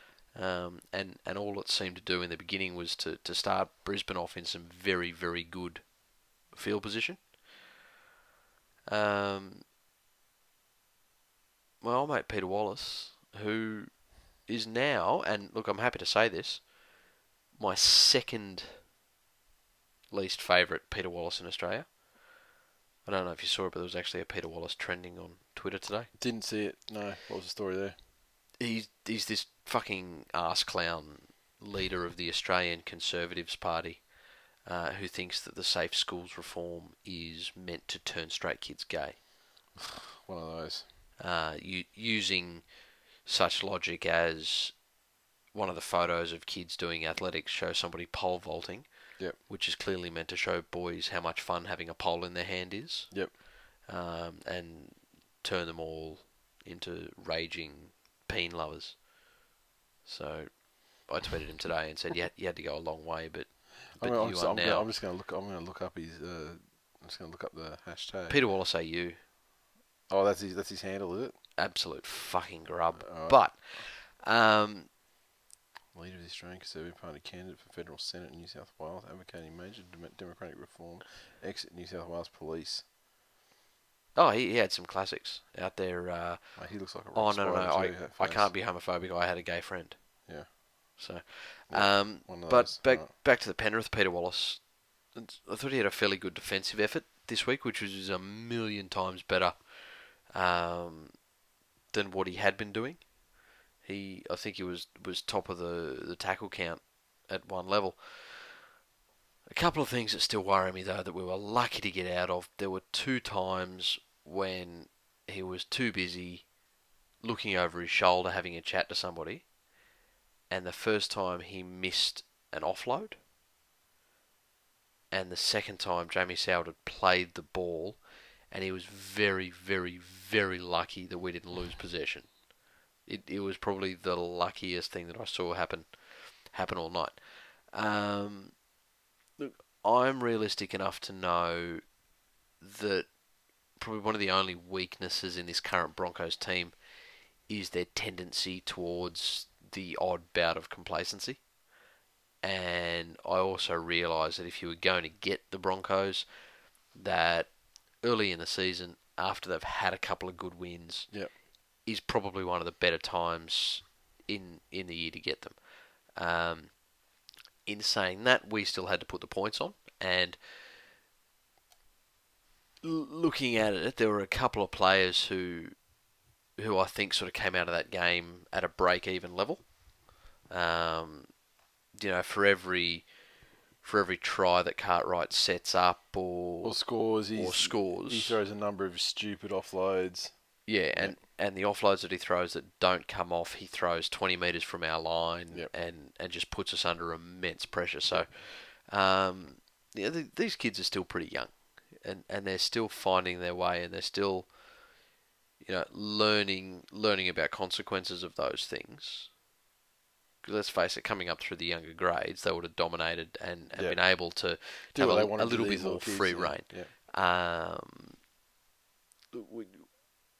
One thing I did find was funny, and I'm loath to bring refs into it, but I do struggle to see how a team can go 37, 38 minutes and not give away a penalty, especially when there's been such a focus on getting up and not interfering with the play of the ball. Some of the times that they were laying in the tackle, to me, seemed a little bit odd.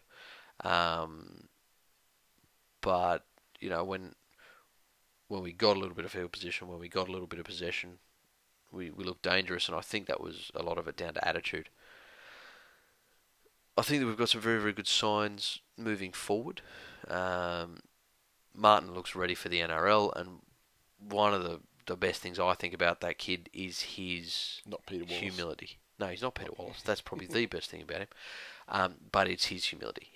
You look at the guy that kicked the goal that beat us for the Bulldogs. Yeah. And in his post-match interview, he was Mr. Cool and and I've been practicing this and I knew I was this and pretty much stroking his dick during the whole interview. But Martin came out there and said, and they were saying, "I'll talk us through the try." Yep. And he says, "Well, look, to be honest with you, I was out on the wing trying not to vomit. I was that fucked." Yeah. He's obviously a fairly well-grounded young fella. They say that Wayne Bennett gives away 10% of what he's thinking or feeling to the press. And after this game was more words than I have ever heard him speak in a press conference. So fuck me, I would have hated to be in their sheds after the game. He just may not have said anything. I don't think Wayne's spoken to them yet. Yeah. I think he's going to speak to them at halftime of the next game. If they have impressed him enough to get back on his good side. The ultimate disappointed dad. But look, one thing that obviously drove the Panthers home to victory was the sensational Pantherettes. And if people aren't following them on Snapchat, I highly recommend it. And the girls individually. And the girls individually on Twitter, but no, Snapchat. No sex pests. I would recommend that everybody imitate the wonderful professional organisation that is the Penrith Panthers, officially rated as the most valuable sporting brand in the Southern Hemisphere. What? Yep. Based on what? Money.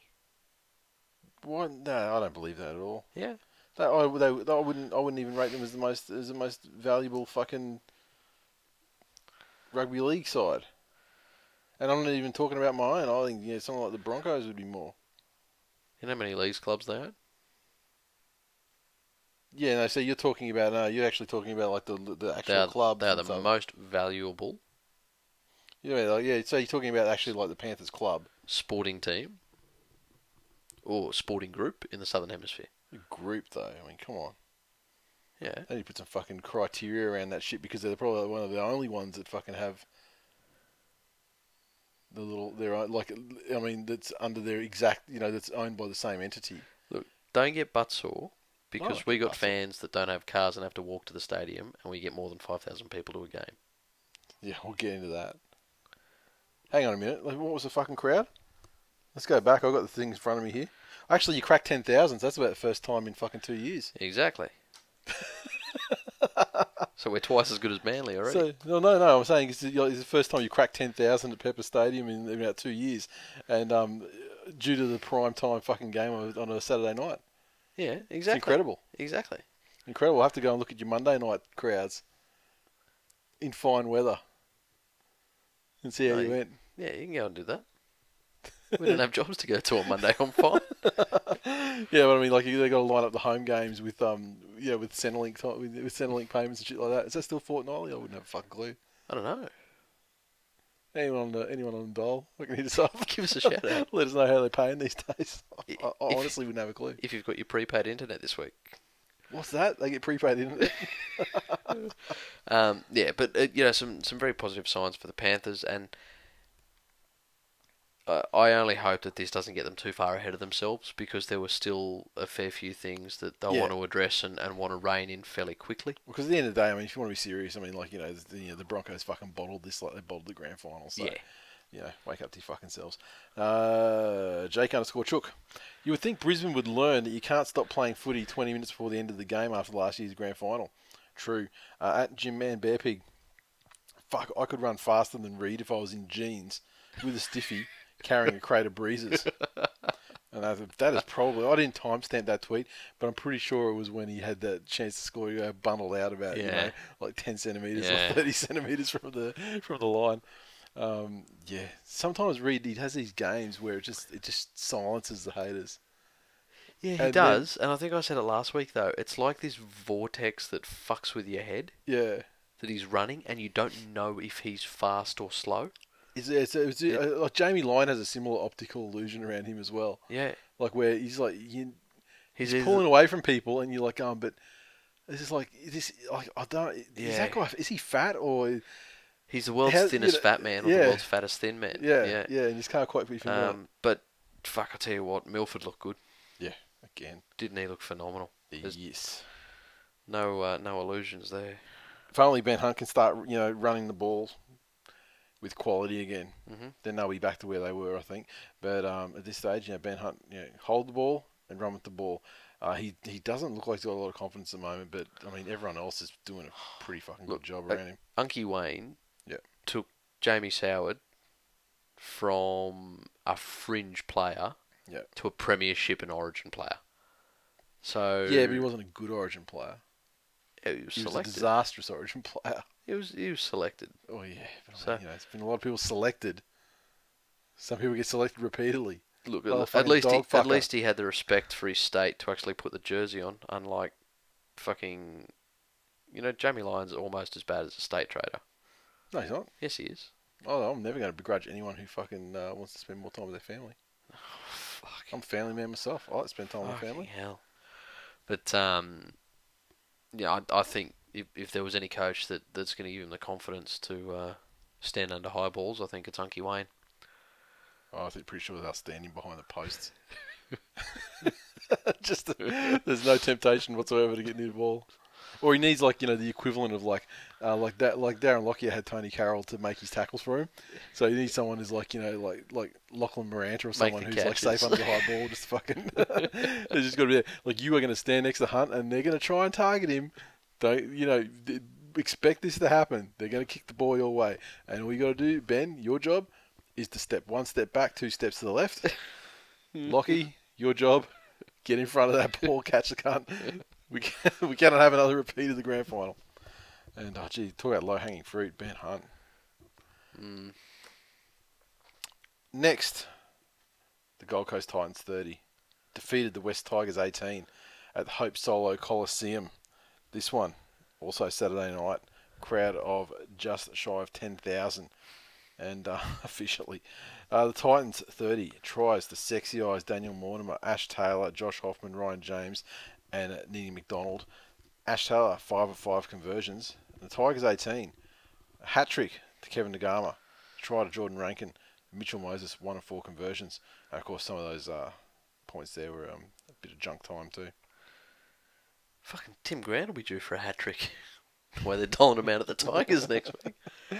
I'll tell you what, I mean, this is, the one pleasing aspect of their season so far is, the hat-tricks have been flowing like wine. Yeah, someone get in there and get engage with Lottie again. Just give him a recall. Although I think he'd probably he'd head back to South because successful side. This game, the scoreline, I think, is a little bit deceiving in how close it was. The obvious difference was in the goal kicking.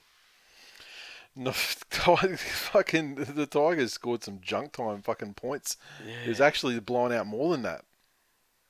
But I'm not prepared to go along with your line of thinking that it was closer than you said than the scoreline.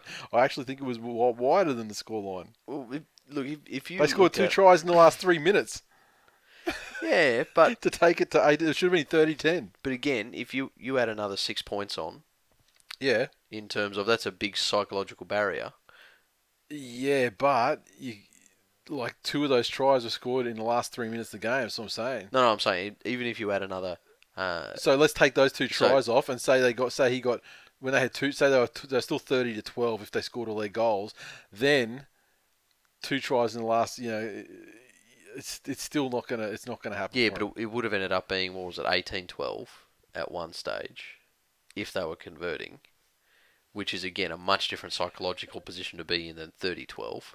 Yeah, but it was still 18-10 though. It was 18-10 at that stage. I mean, it was 18-10 though. So I mean, like 18-12 is no difference. And then they went to poll on more points to make it 30-10. Yeah, and then the Tigers scored a couple of tries in the last 3 minutes, like the kings of junk time point scoring. I still think that it was a lot closer than the scoreline decided. It was maybe at the start of the game it was 18-0. Oh, sorry, was it? No, yeah, because try goal. So okay, so then it could have been 12. See, even then it could have been 12-0 instead of 10-0. Yeah. That's fucking not psychologically that much different. I stand by it that if the Tigers had converted, it's. I have this feeling if the Tigers hadn't have conceded 30 points between the 38th and the 62nd minute. Yeah, exactly. We're talking about a quarter of football, essentially. Yeah. They conceded 30 points in that period. Also, a period where they let the Warriors and Manly back into their respective games in weeks 1 and 2. I'm trying to be gentle. You don't have to be. Glenn's not here anymore. You don't have to. He can't touch you. A little bit. He can't hurt you anymore, okay? I used to like it when he touched me. But there was a lot of talk and all the obvious decline jokes have come out in force. Obvious. I mean, by obvious you mean true. No, yeah, it's a decline. It's a dead set decline. It's never been any secret that my personal opinion is that the Tigers' defence was going to be a worry, and they leaked points in the first and second game. They've done it in this game as well. You're going to have, when you base your entire season on your attack, and they've had some very, very good attacking games, you're going to have those weeks where it doesn't stick. You're going to have those weeks where for some reason or another, the passes find the ground instead of the player, or they're just out in front, or people are looking up and knock the ball on just before they catch it, and you need to be able to fall back on your defence in games like that. That's what you see in premiership winning teams, that on those weeks where their attack is just that little bit out of sync, then they can just fall back and rely on each other to keep points out. Yep. Nguama scoring his hat-trick I thought was sensational. On the Titans side of things, they played like a team that had won their last 2 games. They were playing with a lot of confidence, and they were playing what looked like some very well rehearsed, structured football. I think Ryan James misses out on a lot of credit. I think he's an integral part. I think he gets exactly as much credit as he deserves, and I certainly don't want him to get any more, to the point where perhaps people would think about putting him in State of Origin football. No, he's not a State of Origin footballer. He's not a State of Origin footballer. But if you look at the fact that, okay, well, it was him and Nate Miles that were supposedly the engine room of that team. Yeah. One of them's gone and one of them's still there. Yeah. How have they performed individually since then?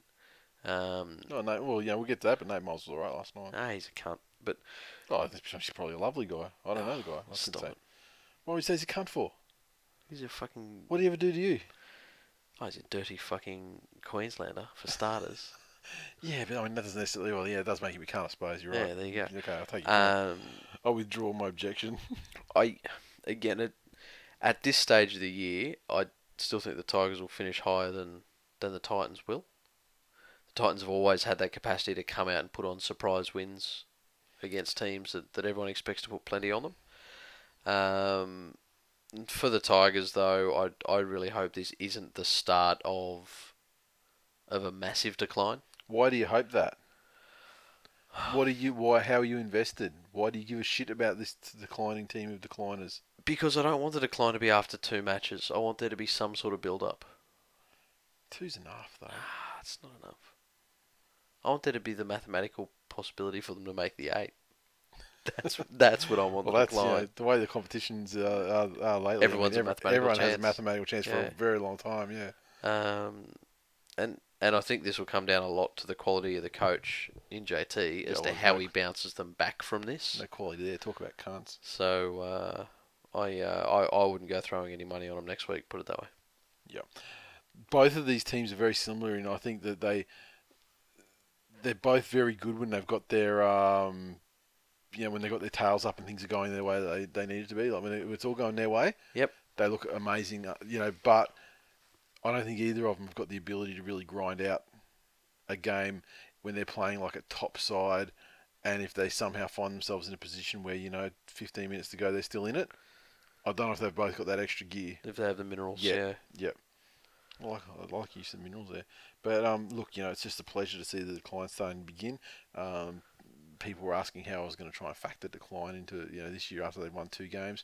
Well, they won 2 games last year and they finished fucking 15th or something. So look, short memories, people, and right on cue, a game they should have won, a game they should have caned really to really emphasise their premiership credentials, and instead they pulled their pockets out. And there was nothing inside. Solzy 04. If the Tigers decline, but there's no Glenn to react to it, did it make a sound? Oh, it made a little big sound on Twitter.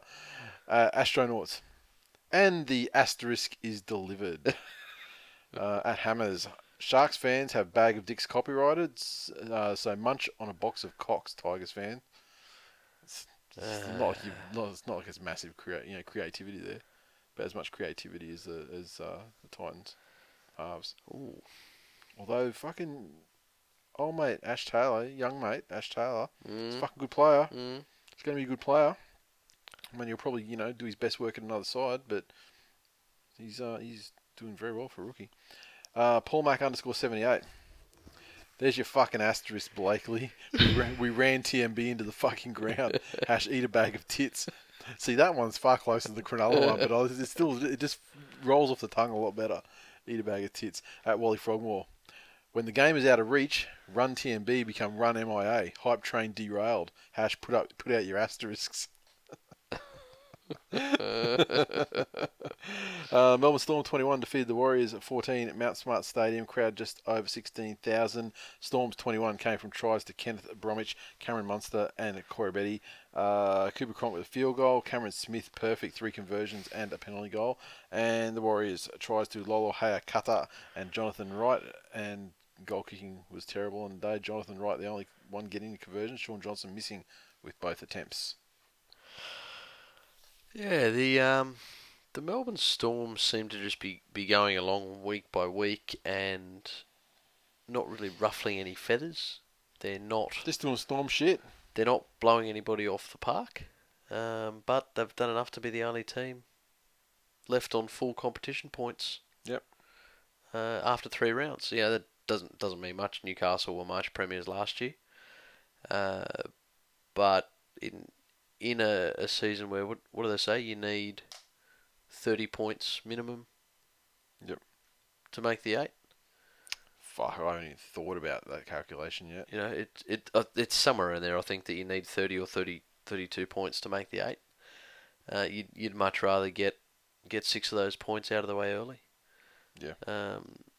Even without Berry, who have they confirmed he won't play this year? They've said he shouldn't, but have they confirmed he won't? Yep. Okay. I think they've spent enough time without him through Origins earlier on and through injuries later in his career. At this stage of their careers, I think Munster's just a better fucking player. Yeah. So Billy, like present day Billy, injury free. I still think Munster's better. Yeah. Yep. Billy ain't what he used to be, and his decline has been coming for a very long time. He's still been getting selected for things, and he does the occasional good thing, but he's nothing. He's less than a shadow of what he was. He's been resting on some pretty hefty laurels for a couple of years now. Yeah. They're not lost without him, but But again, look, just as Brett Stewart is for Manly, there's a little bit of a boost they get just from his directional ability and what he brings to the team just in his aura. But the Storm, I think, are also yet to come up against a fair challenge. Yep. And I'll be interested to see how they hold up under some more intense scrutiny than what the Warriors threw at them. And look, the Warriors threw a little bit at them. They're always going to be a tough ask in terms of the unpredictability of their attack. But there's something in Sean Johnson this year that he always gave me the impression that he was the 18-year-old kid running around a footy field with his mates, throwing balls here, there, and everywhere, and sometimes they stuck and it looked fantastic. He doesn't seem to have that exuberance that he's had in previous years when the Warriors have done well. Weighed down from the weight of having to be the guy to do everything. So, yeah, it's probably more of a sign that Jeff Robson's not his partner. So, but again, the Storm did just enough, and they know what to do to close out close football games. Yep. The highlight reel was full of Corabetti running away and good things like that, but they were pretty controlled and really just went about as the Storm do, very instructional, A to D via B and C rugby league. Yeah, but I mean, to be fair, that game was like a fucking, it was a tight contest, right down, not to the absolute death, but it wasn't really decided until they got that field goal, and that was only sort of within the last 5 minutes. So. Yeah, but did you really feel like that Melbourne were at a risk? No. Yeah, no, so they're in control of the game. Yeah, but I mean, there's other games we've spoke about already. Where you wouldn't have thought the other teams were in. I wouldn't have thought the Tigers were in risk 10 points up. After a short period of time, I wouldn't have thought the Broncos were in risk. And certainly wouldn't have thought the Broncos were in risk up by a good amount with not a massive point part of the game left. So just closeness is a risk itself. Yep. But yeah, I mean, you always have confidence of Storm. I mean, they as far as like grinding out games. Yeah. They it's very rare they get absolutely slaughtered in a game, unless it's one of those games where they're actually like when they're badly beaten from start to finish. I mean, if they're in a game like this, they're gonna they tend to grind them out more often than not. Yeah, they got enough experience on the park to know what to do in those situations. Where are we? Astronauts. Good to see another Storm fullback defending the line with the knees. Well, I did say Munster was like better than Billy. He was the pre-decline Billy at Cassidy Aiden. Storm with the win, 3 in a row and top of the ladder currently. Go Storm, great win against the hopeless Warriors. #Purple Pride. The Warriors, for their part, I will say that their performances are improving, but we haven't seen like this leap of improvement yet, and they really need it to keep pace because, incremental improvement's great and all. Like, let's face it, showing any improvement is better than not, but their current trajectory says that they'll be, looking good by about round 7. I'm not sure why everyone expected such awesome things from the Warriors early on. All these other teams, because they had the best recruitment out of any other team in the comp, probably. Yeah, no, but even with all these other teams that have had all this recruitment, there's been they've recruited well, but they're going to need time to gel. Yeah, and with the Warriors, it was big. I mean, amazing players, but I mean, it was most of the spine being replaced. Yeah, and you look at this, they've expected the Warriors just to come out and set the world on fire, without the necessary time to gel that every other team apparently needs. Yep. Okay, St George Illawarra Dragons 8 to feed the Rabbitohs 6. This one, Sydney Cricket Ground, just under 18,000 in attendance. The Dragons' 8 points came from a try to Jason Nightingale and 2 penalties to Gareth Widdop, and the Rabbitohs try to Alex Johnson and a conversion to Bryson Goodwin. And I guess the other important name on the scorer sheet is the missed field goal to one Greg Inglis. Oh, mate. This game went 50 minutes without a point being scored. To say it was a dour affair is understating it massively. Yeah, this one for me was fairly simple. The Dragons adjusted to the conditions. Souths had no idea how to adjust to the conditions. They didn't even realise there were conditions. No. They thought they were sweating heavily. And that's why the ground was muddy. Yeah. But, and Greg Ingles knew that there were no fucking planes flying around. Generally speaking, when you get situations like that, it's teams that play safe football and have the better kicking game that are going to come out on top, and Gareth Widdop got the Dragons home. Yep. You know, the points were scored early on, and even in the wet, it's a double-edged sword. Players are wet and they're harder to hold on to.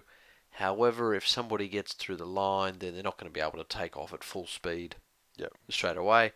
So it really just turns into a bit of a slogfest. You want to talk about the Burgess thing? I was just going to talk about other factors first. I mean, like the conditions did contribute, but not the Burgess thing specifically. But South did have a bit of a casualty ward. Mm-hmm. Dragons defended amazing. Like, you know, there was the period there at the end of the game, you know, sort of within the last 10 minutes where it felt like, you know, it was all Souths for like, you know, camped for like 5 minutes. So, you know, game on the line, only leading by 2 points. Yeah, you got to credit the Dragons for, you know, holding firm and holding him out.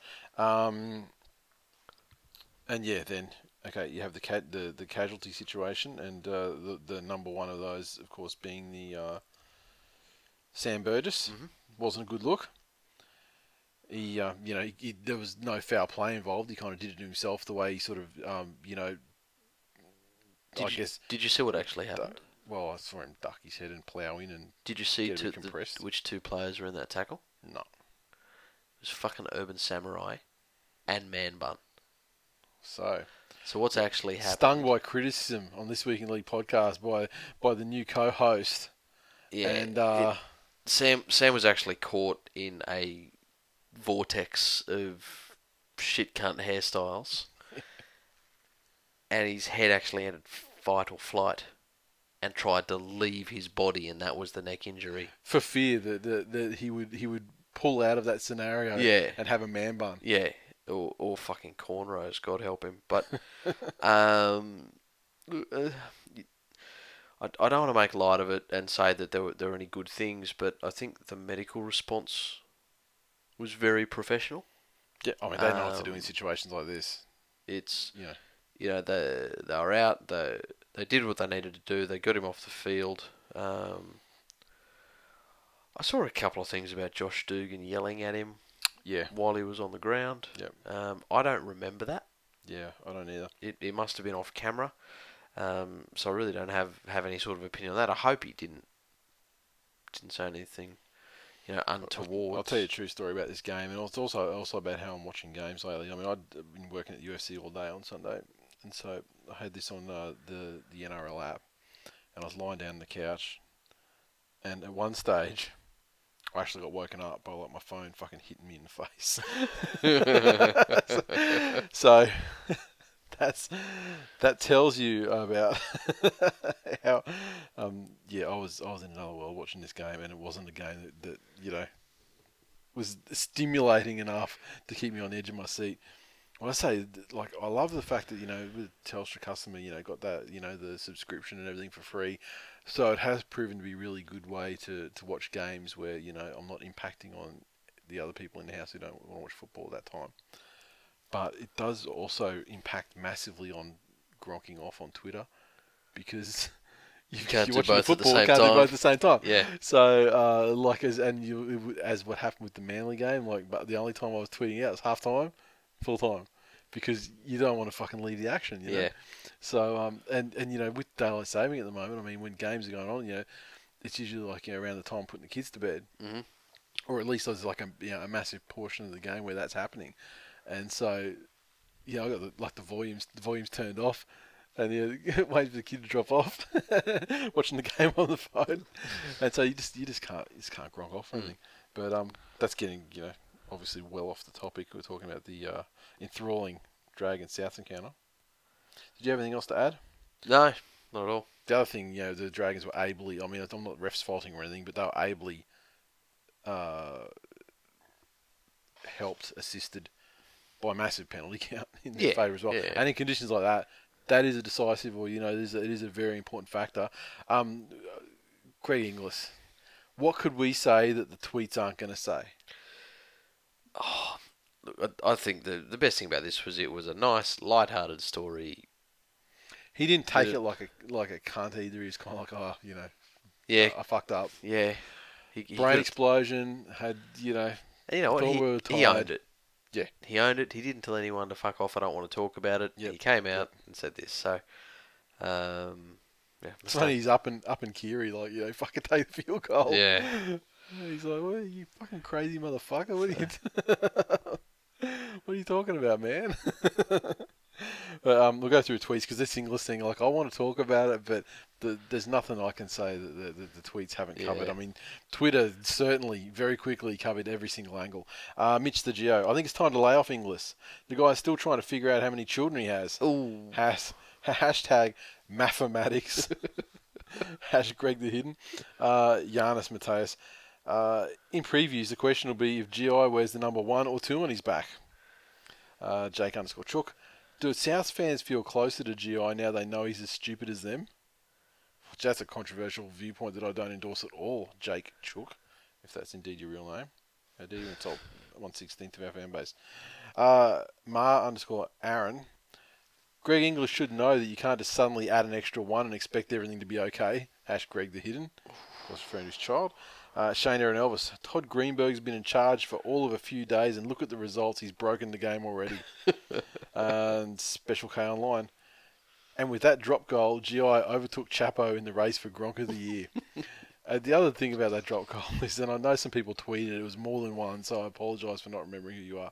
But imagine if it did go over. And he'd be running around like, fucking yes. That would have been Christmas. I'm the match winner. That Everybody. would have been Christmas. Women all on your knees right now. Line up like fucking clowns on Sideshow Alley. Because I am the match winning king. Oh, fuck, yeah. And then, then to see like I guess it's the bemusement of the crowd, because, you can hear when it's like a bulk laugh. The crowd start bulk laughing.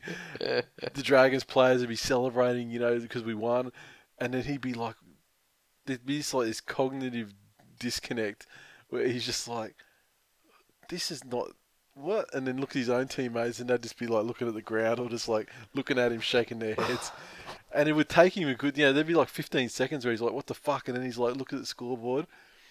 Maybe the field goal didn't go over. Waiting as a mistake. So he's looking at oh, and then you just see his face change in slow motion. Poor cunt. But, he was cheated of that Terry Lamb moment. Monday Night Footpitch, the mighty Manly Seagulls 22 destroyed the Premiership aspirant Cronulla Sutherland Sharks 12, Brookvale Oval. And this one, been waiting to see. Well, let's rewind. Go back to last week's show. Said fucking Matty Parcell had to fucking play 80 minutes. Nathan Green had to get the fuck out. There's a couple other players that I would have liked to, get the fuck out as well. But the changes made, Braden William, Reggie's, where he fucked up incidentally. Coruscant, Reggie's. And then we've got fucking Matty Parcell, the true rookie of the year, even though he's not eligible this year because he played about half a dozen games off the bench for the Broncos last year. But the true rookie of the year led the side beautifully. Brett Stewart was back, which obviously pushed Tommy Turbo out to the wing and Braden Williami out to the fucking sea. And said last week about Brett Stewart being like the type of fullback where he's in defence especially. I mean, he's become better at chiming in and he's become quite a good ball player in his own right. But just defensively, telling everyone who their assignment is, getting the defence lined up and everything like that, it paid instant dividends. The Sharks scored 12 points. One was very early off a drop bomb. And the other one was after like 5 or 6 sets in a row through penalties and stuff like that as well from like 10 metres out. Yep. So the defence was, quite good overall. The points, the tries scored were a lot better. I mean, there was some opportune stuff as well, and there was some brilliant things as well, like the put down for Tommy Turbo for his try, where he was, for all intents and purposes, held up and managed to switch the ball to his other hand and sort of roll over and slam it down. I mean, What with Barber? let's face it, fucking Braden Williami wouldn't have done that shit. He would have rolled into touch or something for the other magnificent Gronky shit. The points 22, sorry, Matty Parcell, Brett Stewart, Jake Turbo and Tommy Turbo, the Turbros, if you will, with tries, Jamie Lyon 3 or 4 conversions. That is the fucking worst name for anything in the history of the world. The Turbros. You know Yeah, what? buddy. The Sharks 12 points. That thing is more liable to give you cancer just because you than say smoking. Just because you say it doesn't make it true. While okay? using deodorant, while sucking in car exhaust, while sitting under a live power line. Let's hear it. While jerking off with a car battery. Let's hear it with That's the how Turbros. bad that is. Let's hear it let's hear it for the Turbros. Sharkies scored tries to Luke Lewis and Valentine Holmes. Maloney 1 of 2 conversions and a penalty goal. 22-12. Off you go. I think that Start paying homage.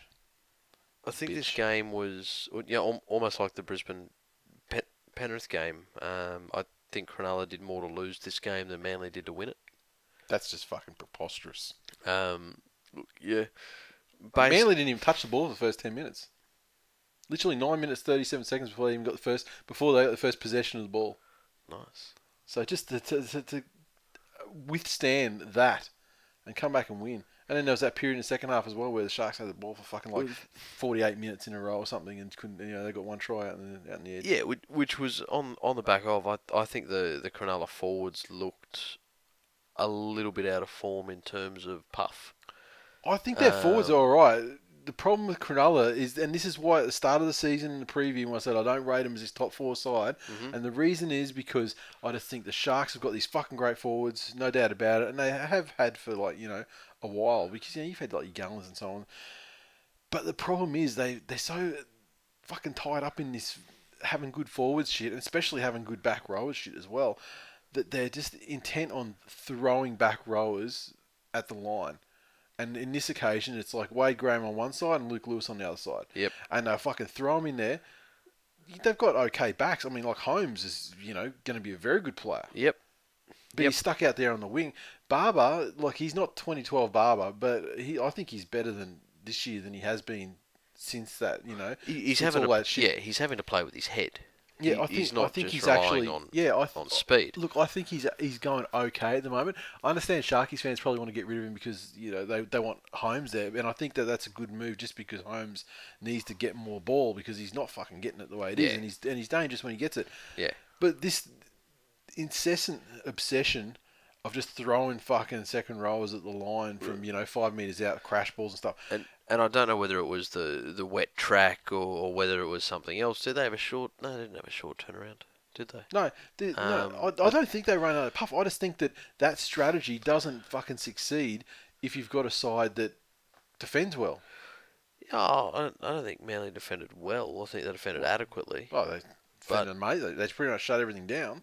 But in terms of the forwards, I think that the success that Cronulla's had for the last couple of weeks has been backed on their halves having a lot of time and having a lot of room.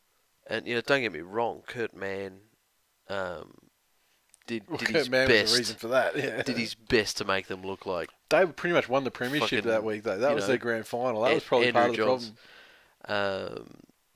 But it was a much slower game in the forward, so there wasn't enough but it was speed pissing there. down Exactly. literally all day, and for some miraculous reason it stopped raining right before kickoff, and then within half an hour of the game finishing it started bucketing down again. I mean, it's pissing down for all except for 80 minutes of the day. So I think without that really solid go forward, I thought Wade Graham was incredibly quiet all night.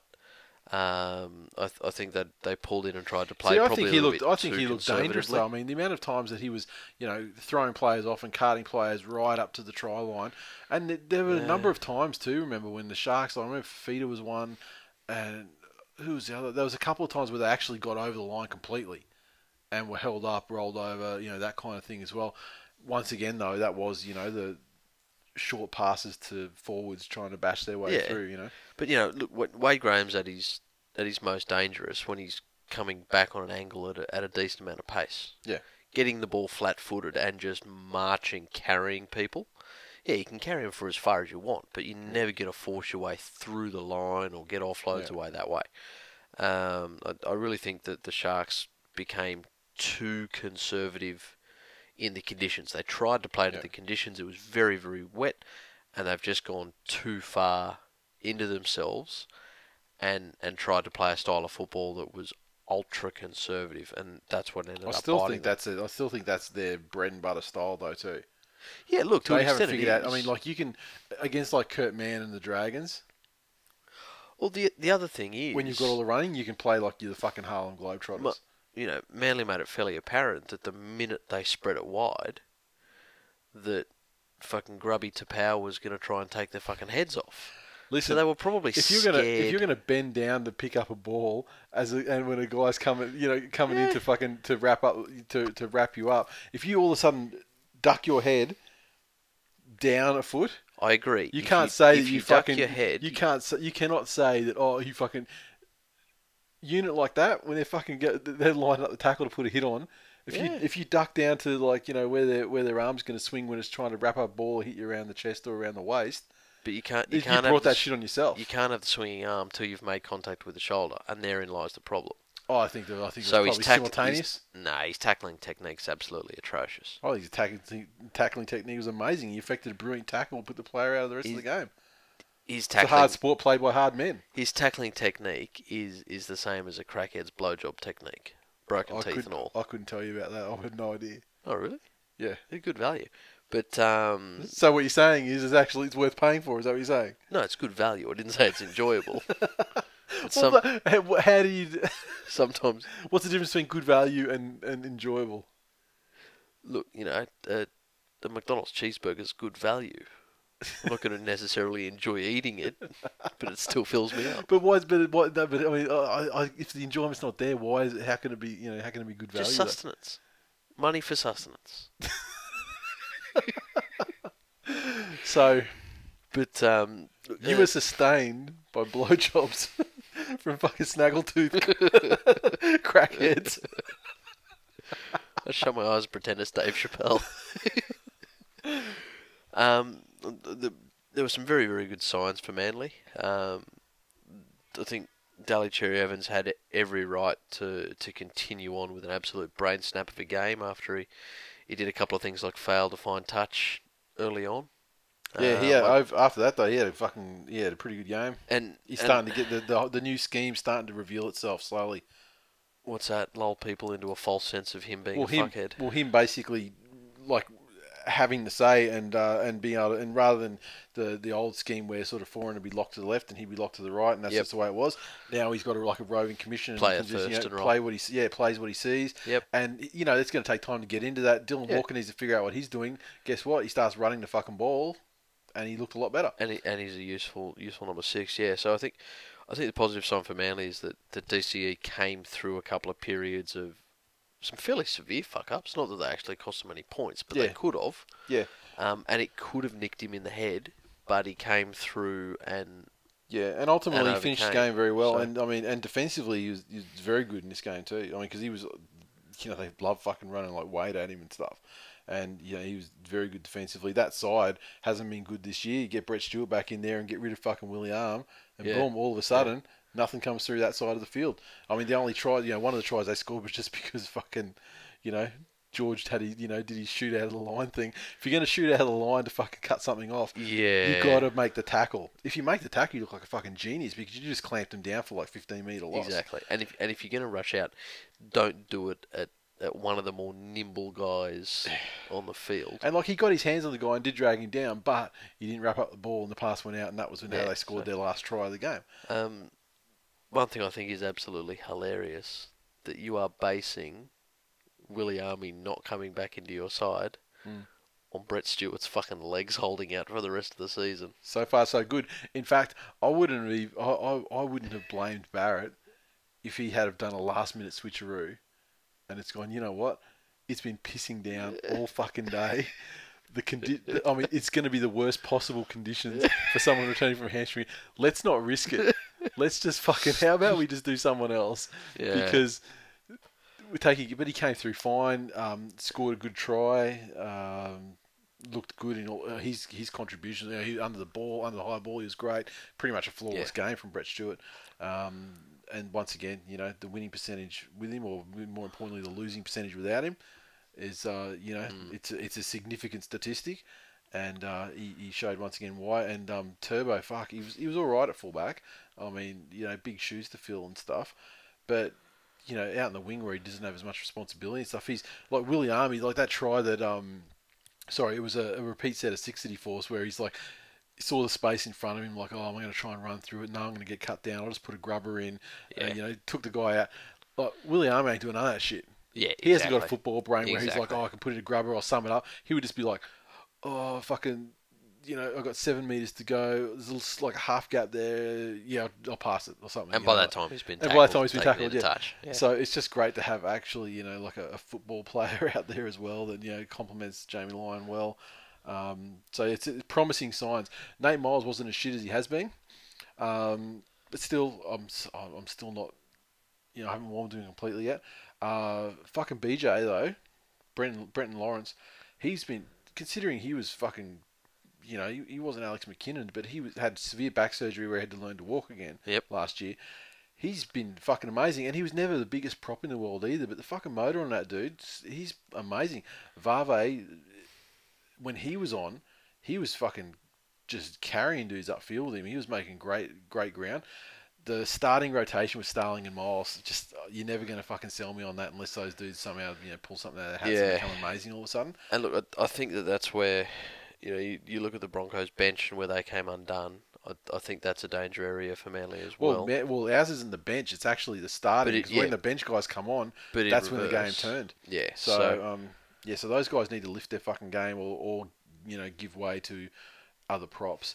And like Brenton Lawrence, maybe that is why he was so successful as well, because he's not the biggest prop out there, and so if he comes on, you know, in that second stint, then when things have, you know, loosened up a little bit, then maybe it's more suitable for a player like him. Yeah, spot on. But I mean, he was also, you know, crucially, he was the one that pulled off the strip as the Sharks player was cutting it out of his own hand. Yeah, Luke Lewis was. Yeah, and pulled off the strip, and it was then, you know, scooped up by Parcell to score the first try of the game for him. So yeah, look, positive signs. Not that they're not there yet, but it was good to see that, you know, the difference that Brett Stewart makes. Like the defense is actually was better. The attack is starting to come together, and yeah, I guess we'll see.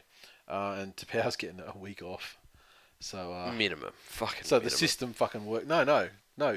A week is maximum. That's all he's getting. Oh, really? Is that what's he been charged with? You know, accidental contact on a pussy ass little bitch or something of that nature. Yeah. 1 week, and but for the fact that he had carryover points from a non-related or, you know, non-identical charge, however they phrase it, from last year, he would have got away with a guilty plea. Okay. He would have got off with no time. So he's going to get a week. Unky Steve will be proud of him though. He's copied his hairstyle, now he's copying his tackling technique. Yeah, well, this is the thing. Nice. Steve Matai, he's unfairly maligned. He hasn't done that shit for like 5 years. No, he's a fucking grub. He's a fucking legend. Absolute cat. Fucking one of the greatest centres to ever play the game. Yeah, well, you know, if you were only playing 3 weeks out of every 6, you'd be fitter and fresher. And see, this is you can't say stuff like that, because it basically invalidates all your other stuff you're saying, because it makes you seem stupid, man. Don't say that shit. Just because he clutches his shoulder every 10 minutes, he doesn't leave the field. And he fronts up next week as well. Yeah, okay. I mean, I remember I had this thing on Twitter last year where I was like, let's compare Steve Matai and Justin Hodges for suspensions, injuries, everything since 2002 or 2004 or whenever. Let me tell you, fucking landslide. Oh, Hodjo grub. Yeah, landslide. Definitely. For suspensions, everything. Across the board, everything. I even figured this out the other night, even though I was playing my Panthers. Yeah. I'm finding it really difficult to hate this current pack of Broncos. Why? The one that makes it really fucking simple is Darius Boyd. Well, yeah. As long as he's in the team. One of the most hateable players ever to play the game. I've actually got a bit of a theory. Yeah. That Darius is suffering from a cunt tax at the moment. He cannot get a penalty as hard as he fucking tries. And in every game this year, people have been laying on him, elbowing him in the head, I don't know, squirrel gripping him in the tackle, and a referee will not blow a fucking penalty when Darius Boyd's been tackled. So, Deserves it. yeah. We haven't got tweets here. Yes, sort of thousands of tweets. I had to cull it down to about 5 though. Wally Frogmore. Power only went to put his hand on your head like a shark fin. No one told him that means your own head. See that shark fin shit they do? It's as dumb as you think. Oh, really? It's like, it's literally like doing that. Please let the record reflect that I visually performed the shark fin on head routine as the crocodile shark fins. Warriors suck balls. Yep, B. Stewart directing things from the back, a huge difference. Mateo back and played well too. Yeah, Mateo was good. MJ Eagle 23. My fellow Sea Eagle fans, in our happiness and delight, let's take a second to send a shout out to Braden William, LOL, at Benny27. I'm not saying Coach Barrett was listening to the latest ep of This Week in League, but Prophet Nate was spot on with what needed to happen with this team. Thank you, sir. Ugh. Yes, I was. Keep stroking. R-Pop Schwankovescence. $15 on Matty Parcell to score a try at $6.40. That's phenomenal. That's almost as easy money as Ashford's opposite for first try scorer. That is, yeah, and I was saying to you when we were looking at that tweet before the show, we shall never see the likes of $6.40 again for Matty Parcell. He's going to finish the season at $2.20, I reckon, standard weekend. Because he's just got this ability.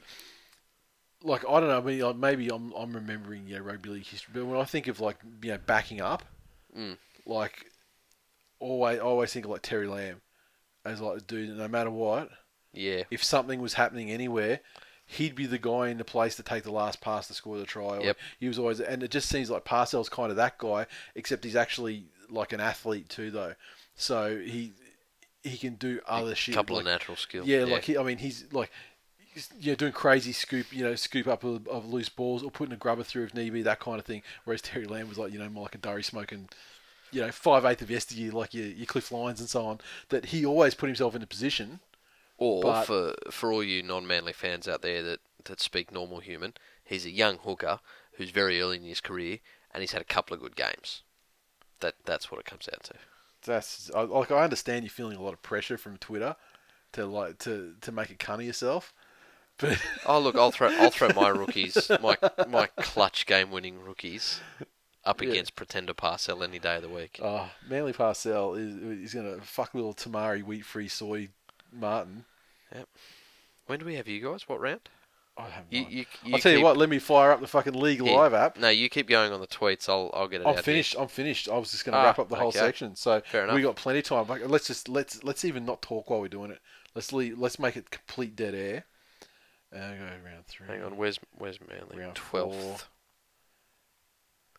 round 5. Round 6. 7. This is fucking riveting. Round 8, no. Round 9, no. 10, no. 11, no. 12, no. 13, no. Fucking, we only going to play you once this year. Wow. 14, 15. Maybe we don't play at all. 16. No, we do. It's getting pretty fucking late. It's getting late in the day. What is it? 12th of June. This is riveting. The 12th of June. Do we have 12? What round's that? I must have went straight past it. Let's go back here. 9, 10, 7. Oh, so it is. There you go. Brookvale Oval. You cunts are fucked.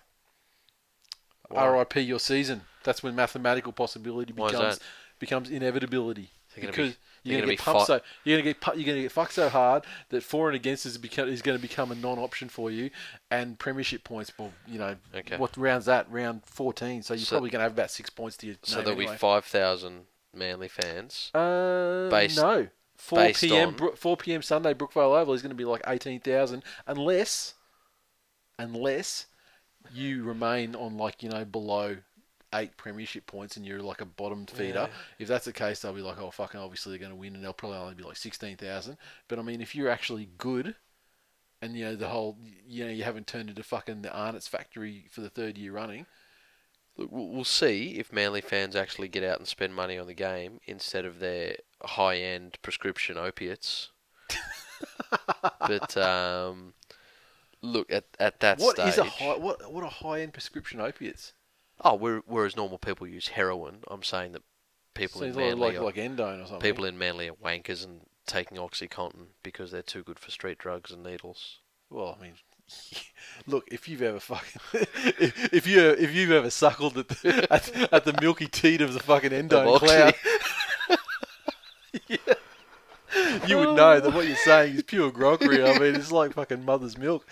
I tell you, I had a sore tooth once, and couldn't get. It was like around like must have been like Easter or sort of public holiday sort of period. Can't get in. Couldn't get in, and so I had fucking half a dozen Nurophens, and I was just eating like Codrils, like anything just had any sort of pain killing component to it. And I was just like fucking suffering, and then and my wife had some endones left over from an operation. She took one after the operation, and was just like, I can't do it. Like, it made me feel sick. And I was like, fuck it. And there was like about 2 dozen of these cunts left, and I've just fucking popped one out, and I was gone. And immediately I was just like, I get it. Yep. I understand how people can fucking get to a point where they're having 75 of these in a sitting, because it is like a mate floating on this amazing cloud, and like, so I've never like loaded up on them or anything, but even one of them is like, oh yeah, I'm just gonna melt into this chair. I don't want to drive or anything like that. There you go, kiddies. Don't mess with opiates. Yeah, so what I'm saying is you don't need to fucking chase the dragon, and stick a needle in your arm. Just get yourself a prescription. Maybe steal a prescription if you run a tomato, or just tell the doctor that you're hurting and you need some. We're going to end your season too. We're going to end our fucking season. Yeah, we get you last round. Oh, so what you're saying is you'll have the opportunity to try and cause some mischief and stop us getting to minor premiership after your season's shot down. But I mean, you're only going to have about 4 players in your side that you have in the side this week, because everyone else will be fucking looking on, with their biscuit, ACLs and the rest of it. Moylan will be fucking lamenting. He'll be probably tossing up retirement at that point. You know what? I'm going to fly down to Sydney and have a big banner that says, "Hey, Willie Army." Yeah, and what? But Nate says hi. Yeah, but they don't have. Sitting in the crowd. But these days, like they're putting like the New South Wales Cup on different days, though. So why you waste your fucking time? I know he'll be back in first grade. Ugh, that's not going to happen. After Brett Stewart falls over in a car park. Brett Stewart could get his fucking leg amputated, and Willie Army would see first grade again. Oh, okay. They've learned their lesson. They'll get fucking George Rose back out of retirement. And they'll stick him there. believe me, they won't get Willie Army. He ain't coming back. He's never coming back. Nice. He'll never be found. He may as well be fucking Jimmy Hoffa. You're never going to hear from him again. Kaiser Soze. We're in Australia. You got to say Harold Holt. Yeah, but then it ties it back to the Sharks, and well, how topical. That's it.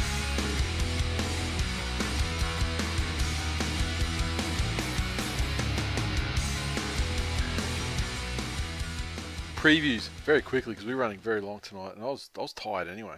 But this is ridiculous. South Sydney Rabbitohs take on the Canterbury Bankstown Bulldogs on Friday night. The era of the Thursday night is over. Thank fuck for that. I think Canterbury will bounce back after their loss better than the Rabbits will bounce back after theirs. The Rabbits were fucking pretty formidable in the first 2 rounds, though. Yeah, they were. More so than the Doggies. Doggies were winning, don't get me wrong. But, yeah, geez, I don't know. I really think the Rabbits are still missing a fair bit of direction with Reynolds gone. Yeah, that's true. And with a more experienced pack. Look for Des to get a fair bit of improvement out of Moses this week too. So now I look at the sides and I'm remembering that Sam Burgess obviously had a terrible fucking incident, and although he's been cleared of stuff, I cannot see him coming back into the side this week. I don't think so. And I just remember South without Sam Burgess last year. Yep. And then so the forward battle's won already, and okay, Doggies to bounce back there. Brisbane Broncos take on the North Queensland Cowboys. Suncorp Stadium's going to be a factor, and I think the Broncos have gone closer to getting their 2015 form than the Cowboys have to getting theirs back. So I think that Brisbane will take this one. And I think it's 2 competition points for the Cowboys, but the Broncos have got that, revenge factor, Yeah. motivation, that kind of thing as well. Yeah. So I'm going to take the Broncos, not with great amount of confidence, just because of the factors you mentioned, like home and so on. And just maybe for that revenge factor. I think the Cowboys were great last week. It's hard to, you can only play who's in front of you, and they certainly put them to the sword. But, yeah. That's it. They're coming off a soft win. Broncos coming off a tough loss, against a side that was well beneath them. So, yeah, Broncos at home. I shall be at this game. Feel free to lob up and buy me beers and or bring me endos. This week at least brought to you by Taste the Dragon. It'll just be 3 hours of. I'll tell you, I'm hankering for. I've still got some left. So if the edit's a bit scratchy this week, you'll notice because I was bashing my head against the keyboard. Canberra Raiders versus the Gold Coast Titans. In Canberra, sorry, I should say. In Canberra, based on the trajectory of these two teams, I'm actually going to go the Titans on this one. I want to tip the Titans, but the away factor and the Canberra factor. It's not the dead of winter yet, where it's not freezing shithole. It's just a regular shithole. It's not a freezing shithole. So that imposing nature that it has it's not going to be there for another 2 months. But Titans, coming in after a good performance, and I think Canberra still missing Austin more than we may have realised. Yeah, I just wonder if Canberra. I mean, that draws a wake up call, especially against such an awful side as the Knights. So it's a fucking tough one. I want to tip the Titans, but for the venue of the game and the tough result that Canberra had. I was going to say tough loss, but I mean it would have felt like a loss to them. So I'm expecting that bounce back factor as well. Yeah. It's tough. It's just the halves. That's the thing that I can't sort of get past. The fact they don't really have them at the moment in Canberra, and the fact that Ash Taylor did an amazing job last week and appears to be a real player. That's tough. So you're definitely sticking with the Titans, hey? Yeah, I think that's just based on last week. That's a tough one. I want to say Canberra because of Canberra, but with zero confidence. Sydney Roosters take on the mighty Manly Seagulls at Allianz. And this one, there's some players named here. Both these sides are obviously going to change incredibly because TWiL will probably take the week. Brenton Lawrence will probably take the week. He should probably fight it though. You see, he's up for a week for kneeing Anderson to balls.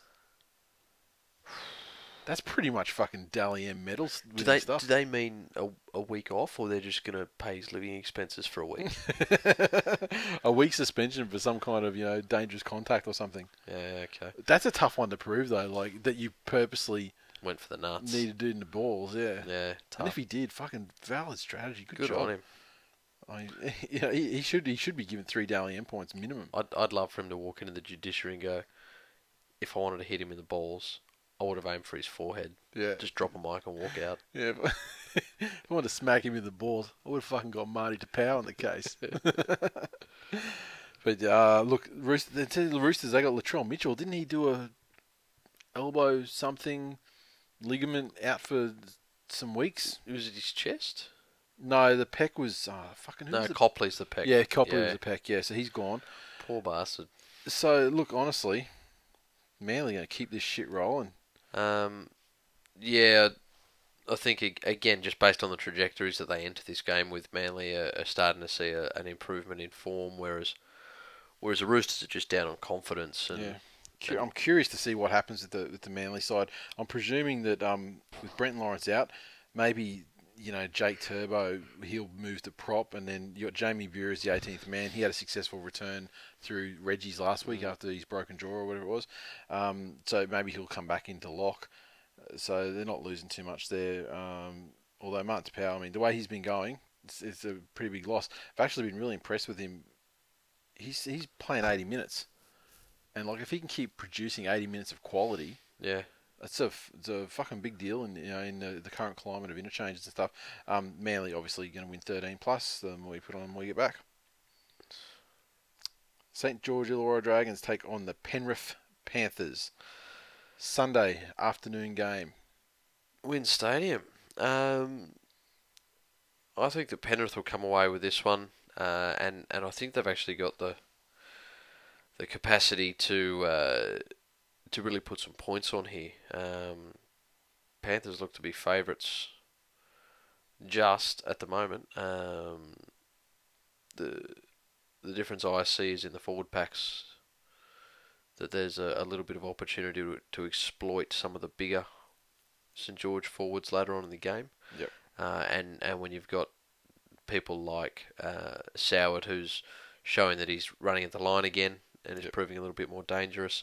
When you've got somebody like Peachy, who I really think's yet to hit his straps this year, he can be absolutely devastating. As long as we keep the fuckery cut out passes to a minimum and just put them in when they're required and when they're going to pay off, I think Penrith can win this one and get their season off to a roll. Yeah, I think the Dragons are garbage, and Penrith should take care of them pretty easily. I'm fairly confident about that one, actually. I hate to agree with you and support your team, but that's the way I think it's going to go. Look, Warriors feel comfortable. Take on the Newcastle Knights, Mount Smart Stadium, Monday afternoon, of course, being the Easter long weekend. I think the Warriors will get a win here to get their season off. Look, they haven't been playing atrocious football. They've just been doing a couple of little things incorrectly. First game was, but there's been gradual improvement each week. So and coming up against the Knights, who are going to be full of a little bit more self-belief after the draw with Canberra. The benchmark of winnable games. Yeah, the Warriors really should come away with this one. Plus, they get Connie Hurrell back. Yeah, well, so hopefully he's got a point to prove. They get Connie Hurrell back. I mean, he's in 16. I'll be interested to see what they're gonna, what their plans are. It's now I'm looking at their lineup. I mean, that's pretty fucking weird. Like Lola Hare on the wing, persisting with Blake Ashford in the centres. Yeah. I mean, you would throw Hurrell in there, and what's Lola? I mean, what are they going to replace Hoffman or Thompson or something? They can play him as a Lola, second row. I mean, Lola Hare out in the wing. I mean, obviously he's better. Throw him in halves. I mean, with Jeff Robson, how's he employed? Like weird fucking team selections. Yeah, is not something new for the Warriors, and of course, in 9 there, it's very important to note that little mate Isaac Luke not going to be there. So, yeah, still the Warriors. I'm not going to tip Newcastle against any side this season. they're going to win a game. They're going to win a couple at some point and prove us wrong, but I don't think. I think on the balance of things, if you tipped against Newcastle every week, you'd come out ahead. Well and truly ahead. Yep. West Tigers take on the Parramatta Eels Monday afternoon. I can't go past Parramatta in this one for a couple of reasons. 80 minutes of play. There's a reason. It's the only reason you need. The return of Robbie Farah. There's another one. Yes. You've got a team that's gelling so well at the moment for 80% of the season, and then willingly inject cancer into that organism. Yeah, so it's like sitting down to a healthy beat off session, and then just as you're about to come, shoving a knitting needle up your dick. It's like it just makes no sense. But just based on form, I think Parramatta will be too big, too strong, and I don't see West's having too many answers to Semi and Jennings out wide. Yeah, I just think the Eels, they're not setting the world on fire. What they are doing is putting together fairly consistent 80 minutes of football. So that alone puts them ahead of the Tigers, because the Tigers are basically managing about 20 minutes. And don't get me wrong, it's a pretty fucking good 20 minutes. But, I don't think they're going to race out to a lead this week. I don't think they're going to have that lead that they can even concede leading into half-time to get the game back on, if you an even sort of keel. Put on 20 minutes of scintillating attack, yep. you need 60 minutes of fairly solid defence around it. So they haven't really got 20 in them. I agree. So it could be ugly. Uglier than getting flogged by the Titans. Is that possible? Cronulla Sutherland Sharks take on the Melbourne Storm at Reclaim Australia Stadium, Monday night foot bitch. Yeah, tough one. Looking at who they've got coming into this one, I think again the Storm will be able to do just enough to get away with this one. The Sharks Cronulla are straight up garbage. Yeah, I said it. Yeah, look, Storm by heaps. I think they've got more strike power out wide than they've been used to in recent years. Yeah, but that's They've got to figure out how to use it they properly. don't use it. They ain't going to use it. So it's not just, okay, play the ball and quick spread with a cutout pass and all of a sudden your winger's got it. They need to learn how to really build a platform and get some numbers out wide. So I think the Storm will be able to do just enough as they've been doing all year.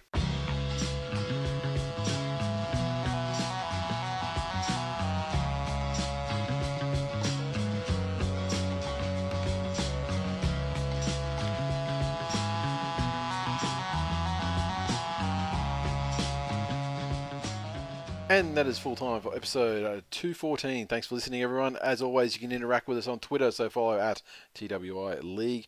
Also, I said it was last time to get around you last week, so fuck it. You can find his, if you don't know his Twitter account by now. Ask your friends. Ask your friends. Ask your mother. How about that? And ask about that guy that fucking masturbates in front of her and then jams a knitting needle down his pee hole. Wow. Also on Facebook, facebook.com/This Week in League.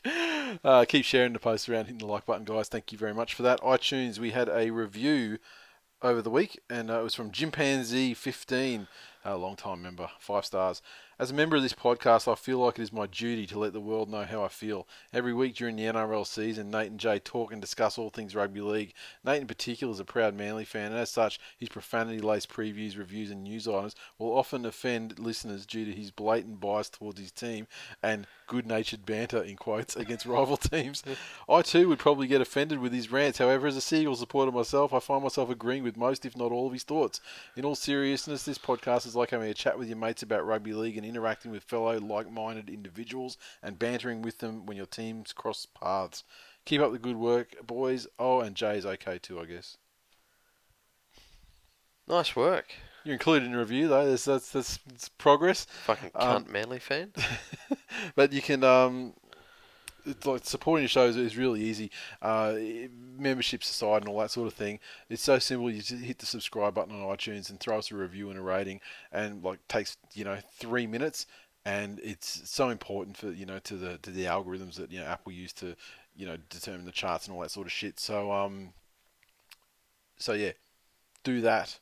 Supercoach, does head-to-head start this week? I think it might. The group, we have Ram and Robbo. Or Ram in Robbo. And first, Toto's Terrors, Fijian Eels, Too Much Tuners, NZ_Magpie 54, Puds Picks, The Pool Sharks, Silver Foxes, Mr. B, and Ives Seagulls. A lot of names there from last year. That's the top 10. And tipping, Melon is number 1, out alone. Then we have David Kingston, Lemon. Melon, Lemon, presumably, is that the two sides of the same person? I don't know. Erebus Chaos, Doogs, Solzy, One-Eyed Tiger, and Slady. Then we've got 1 point back. We've got Desi's Ducks and Nickel, and that's the top 10. However, on that 16-point level, there's like another 10 people easily. So at this early stage of the season, we have no breakaways, and it's an even comp. So fantastic. And that's all I've got on the notes. So this is the longest fucking episode in a long time. I'm not sure how long. Because once again, look, if you happen to be no fact checking on this show, if you happen to be on a plane, this one's for you. We've got you to Melbourne and more. How you like that? Love your work. Got you halfway to Japan, if that's the way you're flying. Got you pretty much fuck all the way to LA, unfortunately. Not even a quarter of the way, to be honest. You. Put us on repeat. Well, you've got a sweet entertainment system anyway. Fucking, you could probably got the Lord of the Ring movies you can line up and fucking take all the... Exactly. Take the whole time away. You expect me to get you to fucking LA? Pricks. Why are we even with you on a plane in the first place? Yeah. Listen on your commute like everyone else. Just take some endo. Sleep like a normal person on a plane. Exactly. So on that note... Later. I'm about to take an endone and edit this show. So, apologise if I forget anything that I said I was going to do while I was doing it. We're going to start to get "Are you okay?" tweets. Look, use is not abuse. No, Wendell, I don't want to come and party with you. Carmichael, stop fucking snitching, bitch. Anyway, that's it. Talk to you next week. Bye.